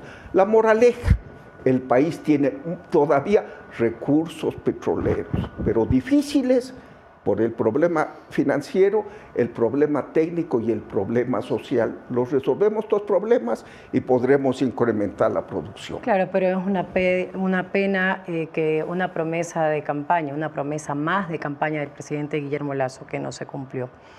Tú tienes más preguntas, Javi. Ministro, ¿cómo le va? ¿Cómo está? Javier Montenegro le saluda. Tengo varias inquietudes porque creo que el problema del YASUNÍ se puede combatir con otro tipo de soluciones, y le voy a citar algunas para que usted me pueda decir qué podemos hacer y qué no. El tema de la producción de gas. Tenemos retrasada la licitación del campo Amistad, tenemos declarado desierto el concurso para los mecheros, luego que eso ya estaba avanzado, y tenemos el temor de la producción de bajo alto y la posibilidad de importar gas cuando somos un país productor. Si en lugar de explotar el YASUNÍ, si la consulta gana y dejamos el petróleo bajo tierra, ¿no podríamos más bien comenzar a recurrir a trabajar de mejor manera en el tema de gas, por ejemplo? Mire, Javier, el país es un país petrolero, así lo ha dicho la naturaleza. Producimos 500,000 barriles por día de petróleo al día y un pequeño campo de gas que usted lo mencionó, el campo Amistad, en la provincia del Oro, 5,000 barriles por día. Es decir, tenemos 100 veces más producción de petróleo que gas. Esa es la naturaleza. Y se ha buscado gas. No es que se ha abandonado el tratar de encontrar gas. Mire, desde los años 60, en las costas de Manabí, en las costas de Guayaquil, la compañía Exxon, la más grande del mundo, trató de buscar yacimientos de gas. No los hemos encontrado. Quizás en el sur, en el campo Amistad, puede haber mayor cantidad de gas. Le voy a contar una anécdota que sepa el país. El gobierno de Correa dijo, muy bien, vamos a buscar más gas en el campo Amistad y vamos a ampliar. ¿En qué se utiliza ese gas? En la generación de electricidad en la planta de Termomachala. Entonces, en el gobierno de Correa dijeron, vamos a buscar más gas y como vamos a encontrar más gas, vamos a ampliar la capacidad de la planta de generación eléctrica. ¿Qué pasó? Se gastaron 500 millones de dólares en la búsqueda de gas en el campo Amistad.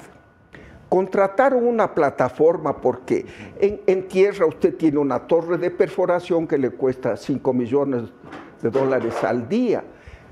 En la costa afuera usted necesita unas verdaderas islas flotantes que le cobran 40 millones de dólares al día. Entonces trajeron una plataforma desde Egipto, se les dañó en la mitad del camino, algo parecido a lo de el dragado del río Guayas.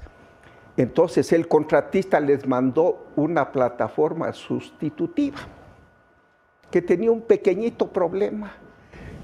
No llegaba a la profundidad donde se espera el gas, que esté el gas, el yacimiento. Y siguieron perforando. Y gastaron 400 millones de dólares botados al agua. Y no solo eso, como ya anticiparon que iba a haber gas, ampliaron la capacidad de la planta de Machala con una compañía rusa que trajo los equipos. Como no había el gas como combustible, ahí están botados, 200 millones de dólares botados en la playa de Machala. Eso no quiere este gobierno. ¿Qué quiere? Que se busque más gas a riesgo de la empresa privada. Y vamos a sacar el campo Amistad. Y hemos tenido problemas del medio ambiente, ¿verdad? El Ecuador está en una vocación ambientalista, ya está decretando una zona de 8 millas a lo largo del perfil costero en la cual no se hagan actividades de riesgo.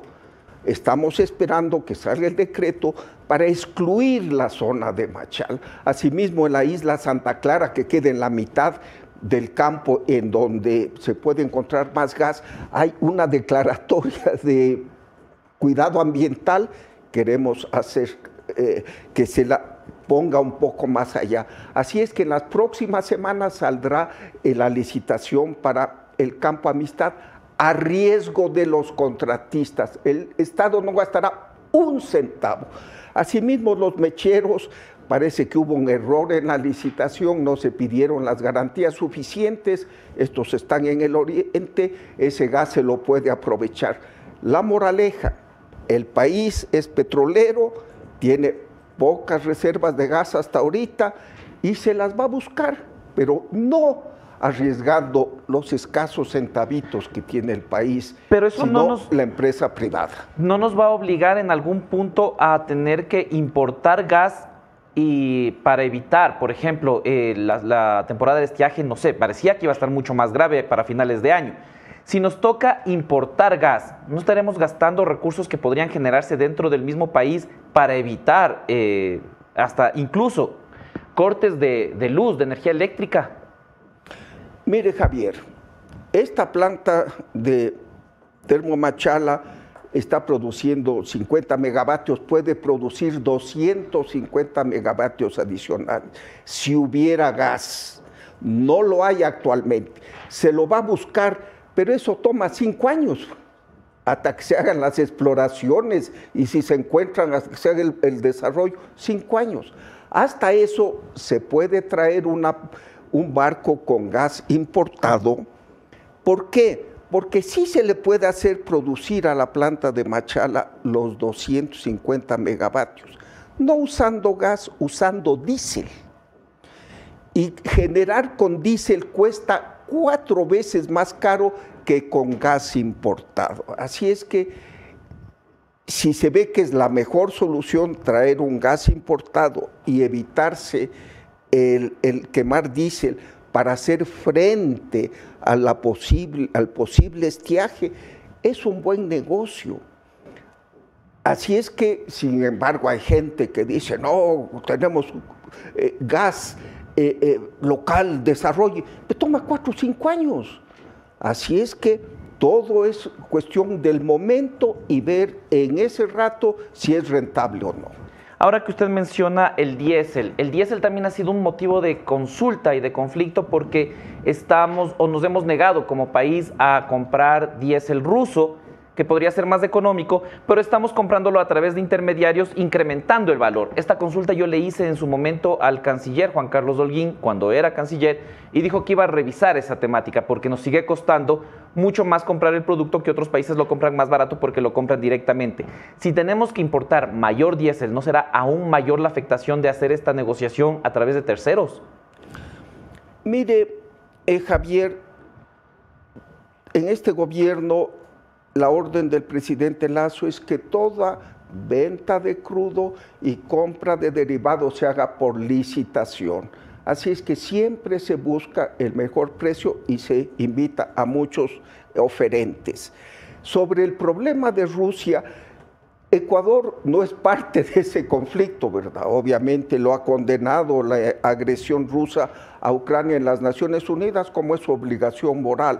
Pero en el comercio bilateral seguimos iguales, exportamos nuestros productos a Rusia y si Rusia nos exporta no hay ningún problema en el campo conceptual, porque no somos parte beligerante. Pero el problema es que los bancos rusos no tienen acceso a la red internacional occidental. Entonces, ¿cómo se paga Rusia? Rusia no acepta dólares. Usted dice, usted compra algo ruso, páguele en rublos, y aquí los rublos no existen, ¿no? Ese ha sido el problema, pero repito, si hay que importar diésel, siempre se lo hace por concurso, buscando el mejor precio. Otra consulta que tengo tiene que ver ya con uno de los principales problemas que tiene el sector petrolero, que es la corrupción. Nosotros, a inicios de esta semana, hicimos una publicación sobre los negocios internos que hay en Petroecuador por parte de un dirigente petrolero que usted me imagino que le identifica bastante bien, Gibson Martínez, y su esposa, que está prestando maquinaria, o sea, alquilando maquinaria, no prestando, y cobrando, aunque eso está prohibido en los reglamentos internos de Petroecuador. ¿Sabe algo de este caso específico? ¿Se está trabajando en transparentar la gestión de Petroecuador? Así es, mire, y creo que la fuente de la acusación es ustedes, y agradezco toda denuncia sobre actos de corrupción, es bienvenida, es bienvenida. No estamos para tapar a nadie. Obviamente hay que investigar. Una cosa es la acusación, toda persona tiene derecho a su defensa. Ayer hablé precisamente con el gerente, el ingeniero Correa, y me dijo que está analizando, que lo que él le había informado es que el contrato con Petroecuador lo suscribió una compañía X y que esta compañía había arrendado una maquinaria a otra compañía Y, que aparentemente ahí la señora de este funcionario podía haber tenido acciones. Vamos a investigar. No se puede tolerar ningún acto de corrupción. Ustedes han hecho denuncias sobre actos de corrupción en Petroecuador que han envuelto a 2 gerentes, Hugo Aguiar, Ítalo Cedeño. Sí. Tienen derecho a su defensa, como ustedes bien lo han dicho, y todo el país lo conoce, pero quiero resaltar que han salido de los cargos. Apenas se conoció estos hechos, la orden del presidente Lasso es 0 tolerancia a la corrupción. Bueno, eso tampoco así, ¿no? Porque hicimos denuncias del Gran Padrino, ustedes hicieron un proceso de selección y verificación de los gerentes en funciones, y a Hugo Aguiar lo ratificaron hasta que la Fiscalía fue a tumbarle la puerta por investigarlo. Fue por pocos días, Anderson, porque a quien habíamos ofrecido el cargo nos dijo, voy a esperar. No podíamos dejarle en acefalía. Inmediatamente, apenas, bueno, fue la Fiscalía. Además, le digo una cosa, con toda sinceridad, ya han pasado algunos meses y no veo ninguna acusación ni condena al señor Aguiar. Así es. Uno de los reclamos que hacemos todos los días aquí, ¿qué fue? Pero el hecho es que el presidente Lasso sí nos ha dado orden precisa, y así ha sido la actitud de mi vida. He estado 50 años en la industria petrolera, he sido ministro 2 veces, jamás tolerar un acto de corrupción. La corrupción existe, pero quiero también resaltar que el día de ayer precisamente se ha declarado a la corrupción como una amenaza a la seguridad del Estado. Se ha puesto a una persona de altísimos quilates como la doctora Ana Belén Cordero al frente de la Oficina Anticorrupción. Así es que tengan la seguridad de que cualquier acto será investigado. Y si se encuentran indicios, se sacará al funcionario y que la Fiscalía actúe. 2 inquietudes nada más, ministro. La primera, ¿se van a cerrar o se va a terminar en su periodo? Y esto le digo por la celeridad con la que he visto el tema. Las negociaciones, por ejemplo, con OCP, con Andes, con OCP la renovación. ¿Hay un trabajo de acelerar esto? ¿Se dejará finalizado antes de que ustedes terminen el gobierno estos contratos? Mire, Javier, los asuntos que atañen a una marcha normal de la actividad petrolera se continuará con Andes, que es la compañía principal productora, con la compañía ENAP chilena, que han pedido más inversiones, la una extensión del plazo, la otra una mejor tarifa. Se continuará con ese proceso. El OCP todavía no nos hacen una propuesta formal. Los señores argentinos, que tienen el 60%, están interesados en la extensión. Los señores chinos todavía no nos dicen nada. Esos procesos continuarán, pero por ejemplo la refinería, que es una necesidad, la de Esmeralda está a punto de caer en pedazos, esta es inversión privada de 2.500 millones de dólares, vamos a alcanzar la negociación hasta el punto más fácil, no sé si adjudicar, negociar, pero yo diría por delicadeza que ya se termine el gobierno, una decisión tan grande debería tomarle el próximo gobierno. Hay que tener sensibilidad. Las cosas normales que no impliquen controversia, hacerlas y terminarlas, pero aquellas que pueda decir el próximo gobierno, ya me dejaron amarrado por tantos años, o fue un contrato de última hora, por la decencia que siempre ha demostrado el presidente Lasso, yo creo que suspenderíamos y no culminaríamos. Finalmente, solo para dejar claro el tema porque me quedó rondando ahí en la cabeza. El tema del campo amistad se licitaría en los próximos meses. Usted ofreció hasta agosto, si mal no recuerdo, en una entrevista. Bajo Alto tendría que parar el trabajo por todas las fallas que usted comentó desde el inicio. Entonces, también creo que mencionó una frase similar a se cae a pedazos. Y esto iría a Termogas Machala, a una empresa privada. ¿Cómo se manejaría ya una vez que todo este proceso esté en marcha? Luis, además hay un problema que quiero referirme. El gas Amistad sale de los pozos, ¿verdad?, a través de tuberías y se conecta a una estación. Esta estación distribuye a la planta de electricidad Termomachala y a una planta de licuefacción. Hay una discusión sobre si se trae un barco, hay que conectar a esta plataforma y de ahí llevar el gas a Termomachala. Petroecuador hizo un estudio y no concluyó, dijo va a ser muy difícil el establecer qué gas viene del pozo y qué gas viene del barco. A mí me pareció una cosa simple, pero para estos genios les pareció algo complicado. Entonces vamos a traer un experto que nos diga si puede usar o no esa plataforma para inyectar el gas importado a la planta de Termomachala y a la de licuefacción.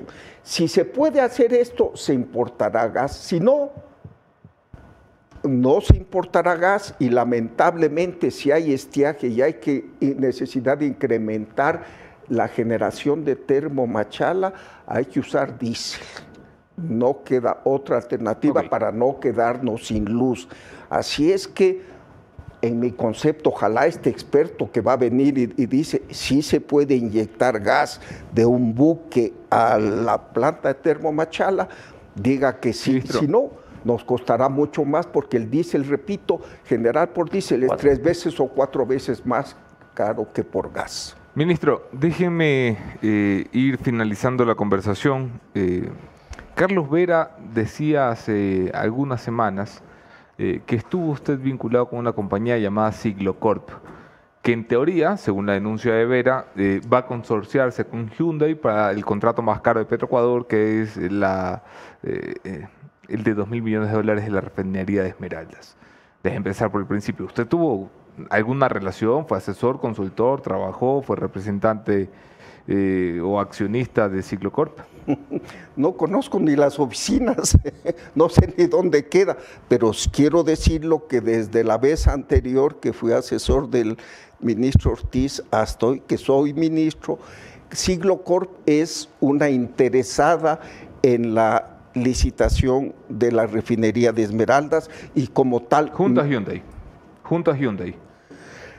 Ella es la estructuradora local de un consorcio en el cual están Hyundai, están KBR y algunas otras 2 compañías, especialmente Hyundai.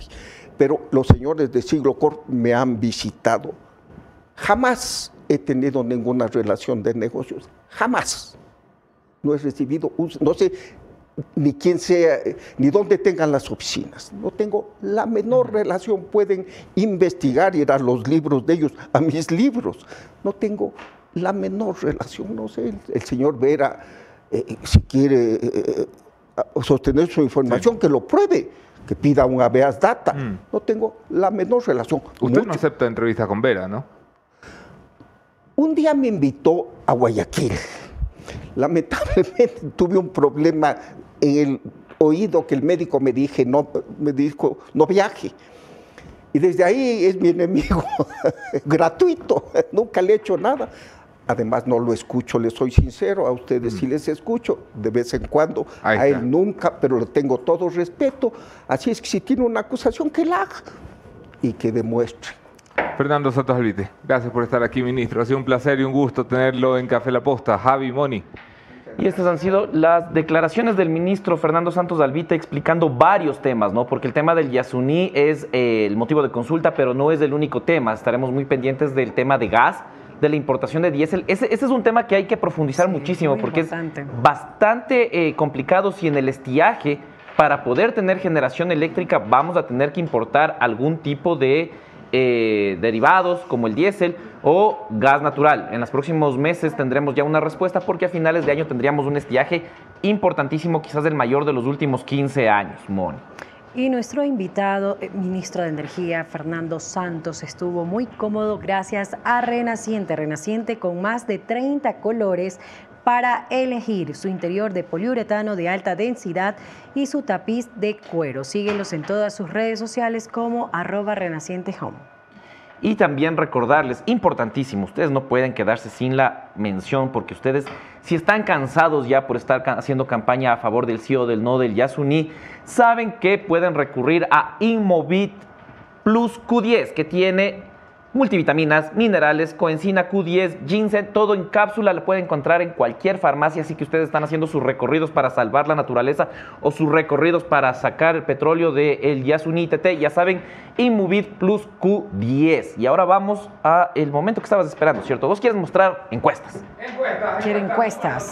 Números. Recordarles que las encuestas que vamos a mostrar son de una empresa calificada para hacer encuestas por el Consejo Nacional Electoral. Sí. Yo le iba a mostrar, no sabía si estaba calificado, ¿no? Qué bueno que tú haces ese trabajo. Igual les voy a mostrar. Pero esta está. Me vale un poco madre, con todo cariño, doña Diana Tomaín y vuestro equipo. Prefiero informar a la gente que no informar a la gente. Cueste lo que cueste. Vamos a dar la bienvenida a Dome Vivanco para la recta final y ponemos de nuevo el kilometraje presidencial solo porque me encanta la presentación con efectos especiales. Ahora. O ahora, ¿no? O ahora. O ahora. Ahora.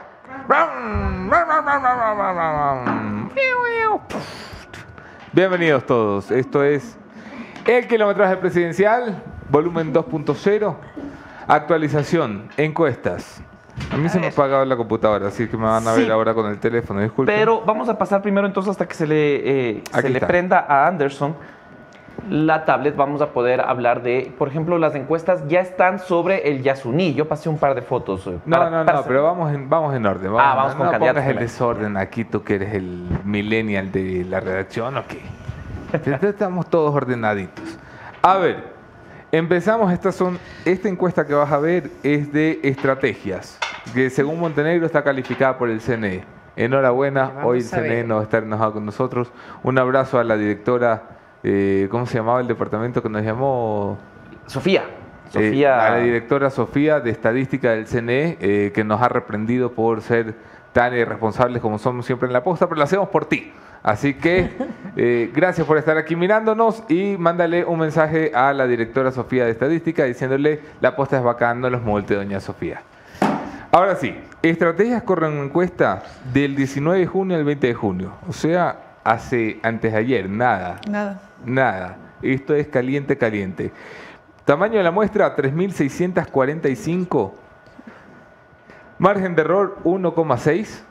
Muy bajito. Nivel de confianza, 95%. Muestreo aleatorio. Ok. Vamos entonces.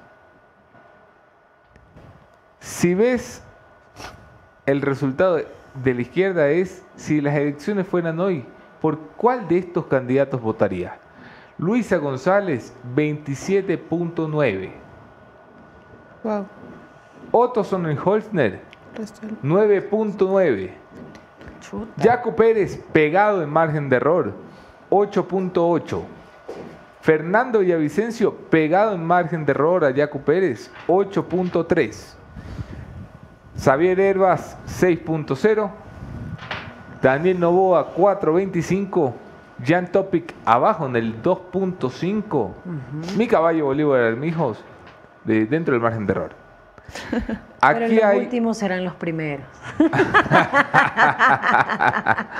Aquí hay dos cosas. El nulo y Primero, vuelve acá, ponnos en triple pantalla.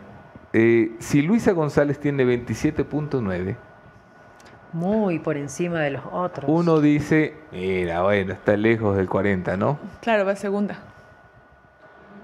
Pero en realidad no. Pero. Pero en realidad no, porque el nulo está en 15.9, muy cercano al histórico.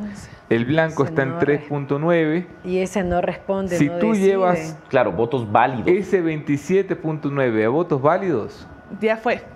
no, ya fue no, pero vamos al 35 de los válidos, al 36 de los válidos. Mira, yo no sé mucho de política, pero si alguien tiene 35 de los válidos, 36 de los válidos, puede soñar. Tiene derecho a soñar con la primera vuelta, ¿no? Además que debe tener dos características, ¿no? Eso primero, superar el 30 y segundo, sacarle 10 puntos porcentuales al siguiente. Los 10 puntos ya los tiene. Y los tiene. Los 10 puntos ya los tiene.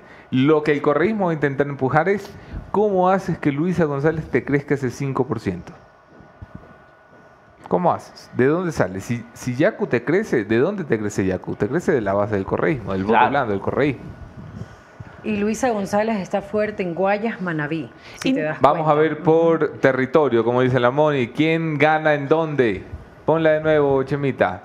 Territorio son esas cifras rojas que tenemos allí, donde dice Pichincha. Mira la sorpresa, ¿no? Está alto, ¿no? Pichincha se la lleva Otto Sonnenholzner con 28.2% de los encuestados según esta encuesta de estrategias.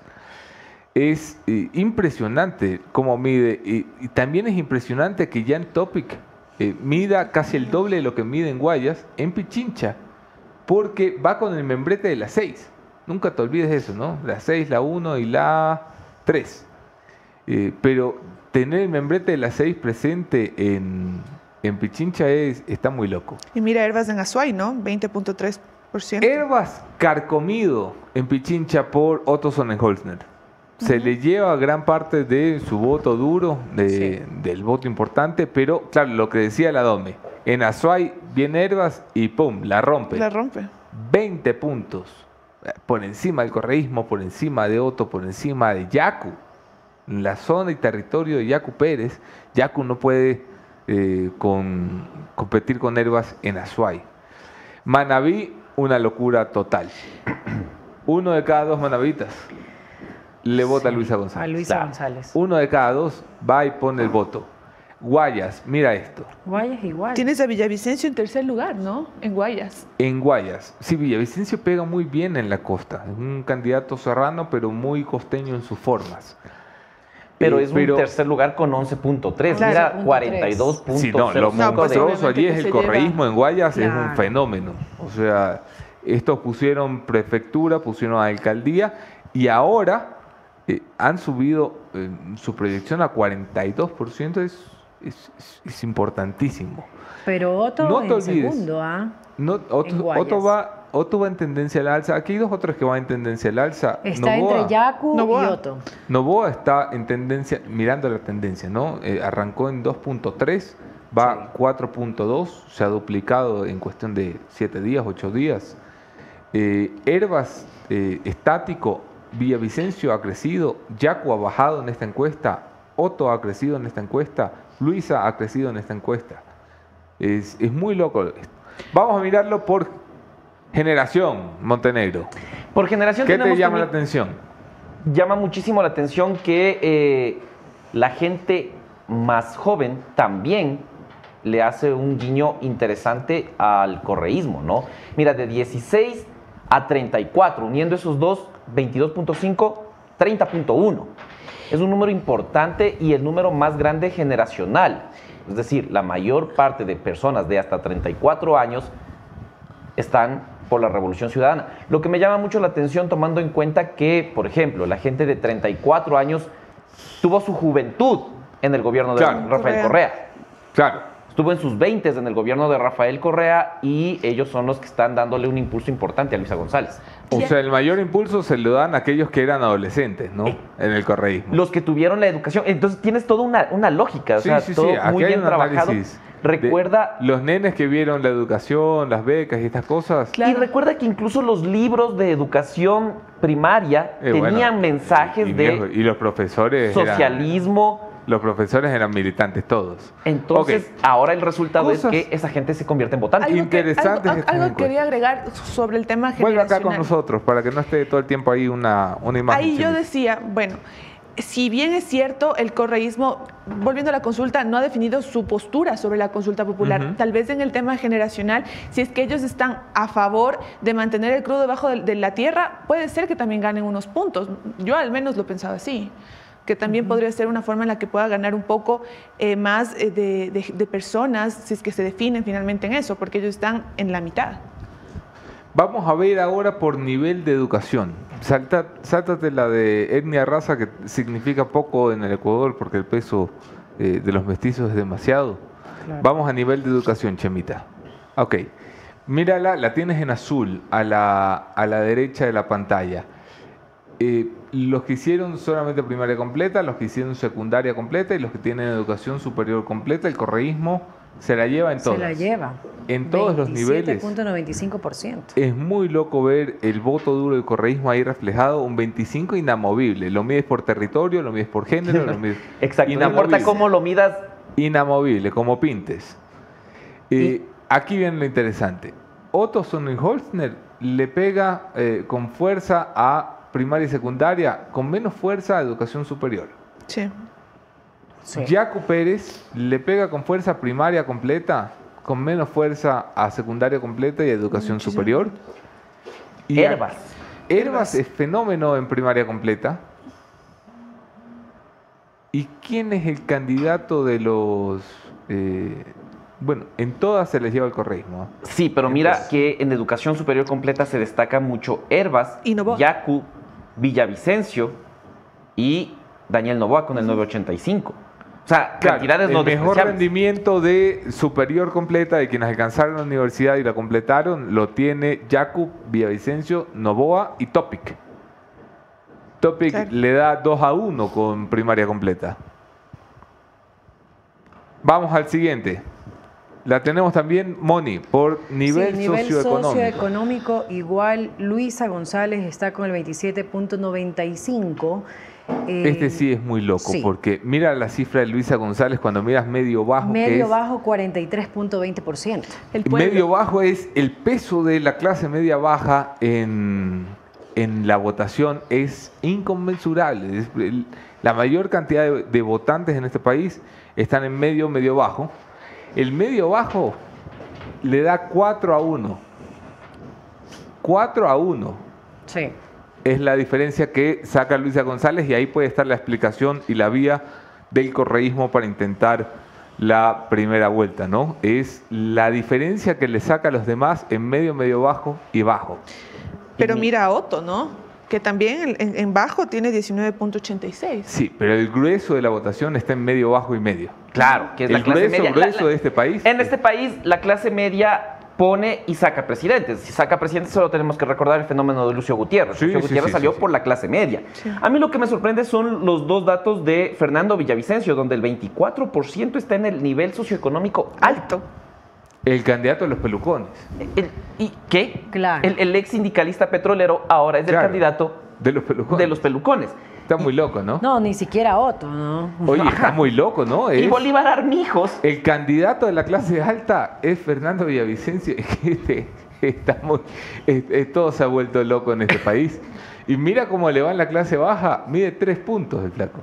3.9. Es muy extraño esto, no sé si... Pero Armijos... Sí, es un cuadro que es muy revelador, es realmente revelador. Bolívar Armijos tiene el 18% en la clase alta, tiene más que el correísmo.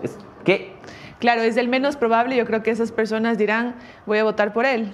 O capaz solo le mintieron al encuestador. Claro, y no sabía por quién votar. Siguiente, por ocupación. Esta está muy bonita, esta es muy linda. Mira, vamos a ver cómo vota cada uno de las profesiones del país. Hay derecho también. Mira los abogados. Los abogados son una cosa rara porque solo le votan a la izquierda. Sí. O sea, no hay un abogado que vote por Otto, no hay un abogado que vote por Yaku, no hay un abogado que vote por Villavicencio. Pero mira por Topic. No hay un abogado. Los abogados están Los abogados quieren procesos. Entonces, los abogados no. Topic, 58.71%. El candidato de los abogados Es Topic. es Topic. Topic. Topic barre con los abogados. 58 puntos mide Topic con los abogados. Mira los artesanos, barre el correísmo largo, 33 puntos. Es una gran trinchera para el correísmo. Los estudiantes, este número es muy interesante, porque no hay dominio del correísmo sobre el movimiento estudiantil, 1 de cada 5 apenas. Lo tiene que compartir con Otto, con Yaku, con Villavicencio y con Daniel Noboa. Que este es un dato no menor para Noboa, ¿no? Y con Javier Herbas. Con Javier Herbas. A ver, pero 1 de cada 4, el que gana este ranking de estudiantes, perdón, estoy viendo el de jubilados a Daniel Noboa. El de jubilados es de Daniel Noboa. Sí, el de jubilados, Daniel Noboa, pero en otro ahí. Está Topic. A ver, estudiantes 9, lo comparte 38. correísmo con Otto, con Yaku, Y Herbas. con Herbas, con Y Topic, Villavicencio que está ahí en el 10. Jubilados, Noboa se la llevan jubilados. Claro. Marca Noboa de 5 candidaturas es esto, ¿no? Seguramente. Ciencias de la salud, tienes ahí a Luisa González, a Otto. 12.4% Bolívar Armijos. Los médicos. Herbas también. Los profesores correístas, casi 40 puntos mide, y ganaba en primera vuelta con los docentes. Claro. Ciencias administrativas, ahí está la Moni también. Ajá, ¿por quién vota tu gente, Moni Velázquez? Por Luisa González, Ahí está. 21.98. Así te descubrimos. Y otros son del Holzner con 17.37. Y si tú eres como la Moni, ¿qué le haces? O sea, si tú estás en la administración, en derecho y en comunicación, le votas a Topic en una, ¿A le cuál? votas ¿A cuál? a Luis en otra y le votas... oye, a los comunicadores no nos encuestan, ¿no? No, así estoy Pero las viendo. cifras de desempleados también están interesantes. Mira, se comparten entre Luisa, Otto, Yaku y Herbas. Sí. Ok, bueno. Oigan, en desempleado, creo que es importante ese porque es un grueso importante en la población. El desempleado tiene una clara división entre el correísmo, una cuestión que también tendría una explicación de la gente que tuvo trabajo en el gobierno de... Claro. Y también un 22.86% nada despreciable de Otto. Esto es de tú a tú, el correísmo con Otto en generación de empleo de tú a tú. Vamos con la siguiente. Quiero que vean estos números también. Son números de data encuesta. Conozco bien la metodología y conozco bien a las personas que la hicieron, por eso me animo a ponerla. Esto no está en voto válido, esto está en la respuesta directa del estudio. 27.8 puntos para Luisa González, muy similar a lo que vimos con la encuesta anterior. 14.8 puntos para Yaku, muy similar a lo que vimos en la encuesta anterior. Aquí es donde se rompe. Mira el tercer lugar, ¿de quién es? El tercer lugar es de Jan Topic con el 14.2%, algo que no nos han mostrado. Es la primera vez que el candidato Jan Topic aparece en el podio. Es la primera vez que una encuestadora lo mide a Topic por arriba del 9, que es lo más alto que lo he visto en otras encuestas. Sería un fenómeno, ¿ah? Sí. Si estos números se sostienen, sería un fenómeno. Alguien que tiene 20 días en política, a ver. Que le conozcan tan rápido. En esta encuesta, perjudicado y desinfladísimo, Otto Sonnenholzner. Esta es una encuesta de data encuesta. El alcance de la muestra alcanzada es de casi 5.000 casos, 4.800 casos. Es un muestreo importante en todo el país, de 16 a 65 años, del 5 al 9 de junio. 14 puntos Topic. Y es lo que tú decías del otro día, ¿no? Una A excepción barbaridad. de Bolívar Armijos, todos están peleando, o sea, se ve un crecimiento interesante. Se ve un pelotón. Hoy vamos acá, Chemita. Se ve un pelotón. Lo que se ve es Luisa González delante y un pelotón que lo que busca es quién se desmarca. ¿Cuál es el caballo que saca la cabeza? ¿Quién se queda también? ¿Cuál es el caballo? No, y el caballo que saca la cabeza y arranca, ¿no? Claro, pero también hay un 17.9% de personas que todavía no deciden. Igual, esta encuesta, 27 puntos Luisa González, lo llevas a válido, por ahí mis matemáticas no suelen estar muy mal, 36, 37. Cumpliendo Ojo, los dos. diferencia con se la los una. estoy diciendo hoy, viernes 23 de junio, hoy, viernes 23 de junio, si ves esto después del viernes 23 de junio, dile que es un video viejo. Hoy el correísmo tiene esperanza de pelear la primera vuelta. De terror, vamos a poner todos caras asustados. Yo cada vez que dicen eso pongo cara de estado natural. Chan, chan. Y ahí hacen los correístas el corte. La posta está asustada. Me encanta cuando hacen eso. Bueno, en estas encuestas, cosas importantes, no te dejes marear con la intención de voto. Aprende un poquito y te enseñamos un poquito lo que hemos ido aprendiendo en tantos años de seguir campañas. Ve mirando las tendencias. Nosotros te la vamos a ir haciendo más fácil porque como vamos publicando tantas encuestas, lo que te vamos a ir mostrando siempre a partir de la segunda vez que publiquemos cada encuesta es cómo se marca la tendencia. Es decir, en la encuesta 1 el candidato Armijos tenía 0.5, en la encuesta 2 tenía 0.8, hay crecimiento. Tenía 0.3, hay decrecimiento. Esa tendencia es la que de verdad te tiene que interesar, no la intención de voto, porque la intención de voto en este país lamentablemente se corre los últimos 5 días. Esas son las intenciones de voto que de verdad cuentan. Lo que queremos ver ahora es conocimiento y tendencia e intención de voto. Claro. Vamos a marcarte en las próximas veces que vayamos usando encuestas lo que decían antes, lo que dicen ahora, y vas a ir viendo candidatos que van rindiendo. Novoa va rindiendo, Topic va rindiendo, Villavicencio va rindiendo, Yaku, impresionante, claro, Yaku sí, va rindiendo. Sí. Entonces tienes una elección en la que todo puede pasar, cualquier cosa. Y a Yaku le gustó la canción que le hicimos en el podcast, ¿ah? Agradeció ahí en el... ¿Ah, sí? Sí, él ¿Sí? puso gracias. Bueno, Yaku, ven, Yaku, vení Para a que le Café cante La en vivo Posta. Luis la canción. Claro, ofrecemos concierto en vivo. Te ponemos aquí la musiquita de serenata. Oigan, y también creo que es importante destacar muy rápidamente que ayer hicimos un análisis de los presupuestos de los candidatos, antes de pasar a consulta. Ah, ya. Y el único que en su plan de trabajo Mi caballo. pone cifras de dónde al menos, no especifica mucho, pero al menos dice con tantos millones, es Bolívar Armijos. Ningún otro candidato menciona de dónde va a sacar la plata para cumplir su plan, excepto Bolívar Armijos. Mi caballo Armijos, ahí va. A ver, Muy por bien. primera vez La una consulta. encuesta nos trae números de consulta popular. Antes de ir a mirar, y no hagan trampa, nada que tú ya hiciste trampa, tú estás prohibida. Estás mirando la encuesta. Ok, todavía Yo no ¿Tú la estás también, prohibida? ya O sea, es que creo que todos Póker. fuimos Ya bien. todos. Ah, todos la vieron. Yo sé que todos la vieron. Entonces vamos a poner la encuesta.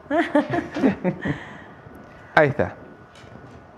El sí, que es la opción de los ambientalistas, le saca 16 puntos. No uno, no dos, 16 puntos le saca el sí al no. Estoy devastado con esto. Voy a llorar toda la noche. El petróleo se queda Se va a bajo quedar tierra. bajo Se queda bajo tierra. No puede ser. Oigan, lo que necesito, ahí hay como una trampita en la pregunta, porque la pregunta dice el crudo del ITT conocido como bloque 43, pero el bloque 43 no es el único que está en la zona del YASUNÍ. Pilas con eso, o sea, el tecnicismo dice, está bien, yo no toco el 43, pero toco el bueno, pero 16, esta es la pregunta de la 31. encuesta. Esta es la pregunta de la encuesta. Sí, no, pero es la pregunta del... como está ¿Tú qué planteada. dices? Que te abren un bloque al lado que es el 38. El campo 16, el 31 están ahí. Está en el YASUNÍ. Claro, lo que Claro, pasa yo es, estuve en el campo 16. lo que y pasa estaba es en el que, YASUNÍ. lo que básicamente es que... Tú ya fuiste al desde- 31. Estuve en el 31 y en el 43. Pero claro, como dice el Javi, el primer pozo petrolero que se puso en el YASUNÍ tiene como la edad de mi abuelo, fue en el 48. Claro. Entonces, básicamente ahorita lo que están preguntando del bloque 43, que está bajo el YASUNÍ, es medio extraño, no es medio capcioso. porque ya está. Pero al final es la pregunta que ya planteó la Corte Constitucional y ahorita lo que tienen que responder es sí o no. Y muy importante ver las cifras, ¿no? Por provincia, el 60% de Pichincha está a favor de que se quede el crudo bajo tierra. De Guayas, dices tú. No, el 40% el 60% en Guayas, el 58% en Pichincha. Es decir, mayoritario y abrumador. Le saca 20 puntos porcentuales el sí al no en Guayas. Y además se lo saca por territorio, por generación, por género, como lo midas. Incluso la gente de más de 55 años está a favor. Sí, está a favor. No es una cosa de jovencitos nada más. Jovencitos, ajá. Yo les pido a todos que recapaciten un poco. Vamos a calmarnos, vamos a explotar, ¿Sabes? Yo vamos a sacar petróleo. Decía lo mismo porque digo, ¿y la plata? Es que suena súper romántico, ¿no? ¿Sabes qué? Cuando se hablaba ya con el gerente... Suena súper romántico. Si yo te digo, ¿quieres estar de vacaciones el resto de tu vida? Exacto. Te va a sonar bonito. Se le preguntaba... La cosa es que si te digo que las vacaciones son sin sueldo, ya no te suena tan bonito. No. Exacto. Él decía, se le hablaba de la ronda suroriente y él decía, ok, se puede sacar, pero eso es en 10 años, no es de inmediato. Entonces, ¿de dónde? Yo creo que están siendo todos muy irresponsables con esto. Le pasaré la factura a YASUNÍ después. Y la siguiente pregunta, esta es más para Pichincha, habla de la producción o de la extracción petrolera en la zona del Chocó andino. Y ahí es aún más abrumador. Sí, o sea, el Chocó andino no se va a tocar. Según esta encuesta, no se va a tocar, porque es brutal. 68 a 32. O sea, 7-3. Quito sin minería, claro. Señores, esas fueron las encuestas aquí en La Posta, en el kilometraje presidencial. Nadie te cuenta estas cosas, por eso ves La Posta. Estuvimos con Doménica Vivanco, Mónica Velázquez, Javier Montenegro, el editor general de La Posta, y su servidor Anderson Boscán, dormidos en el sillón, María Gracia Chacón, y desperezándose atrás de cámaras, Nandito Tapia. Que se cruza siempre por cámara. Sí, que hay que contarle que no puede pasar. Chau, chau, chau.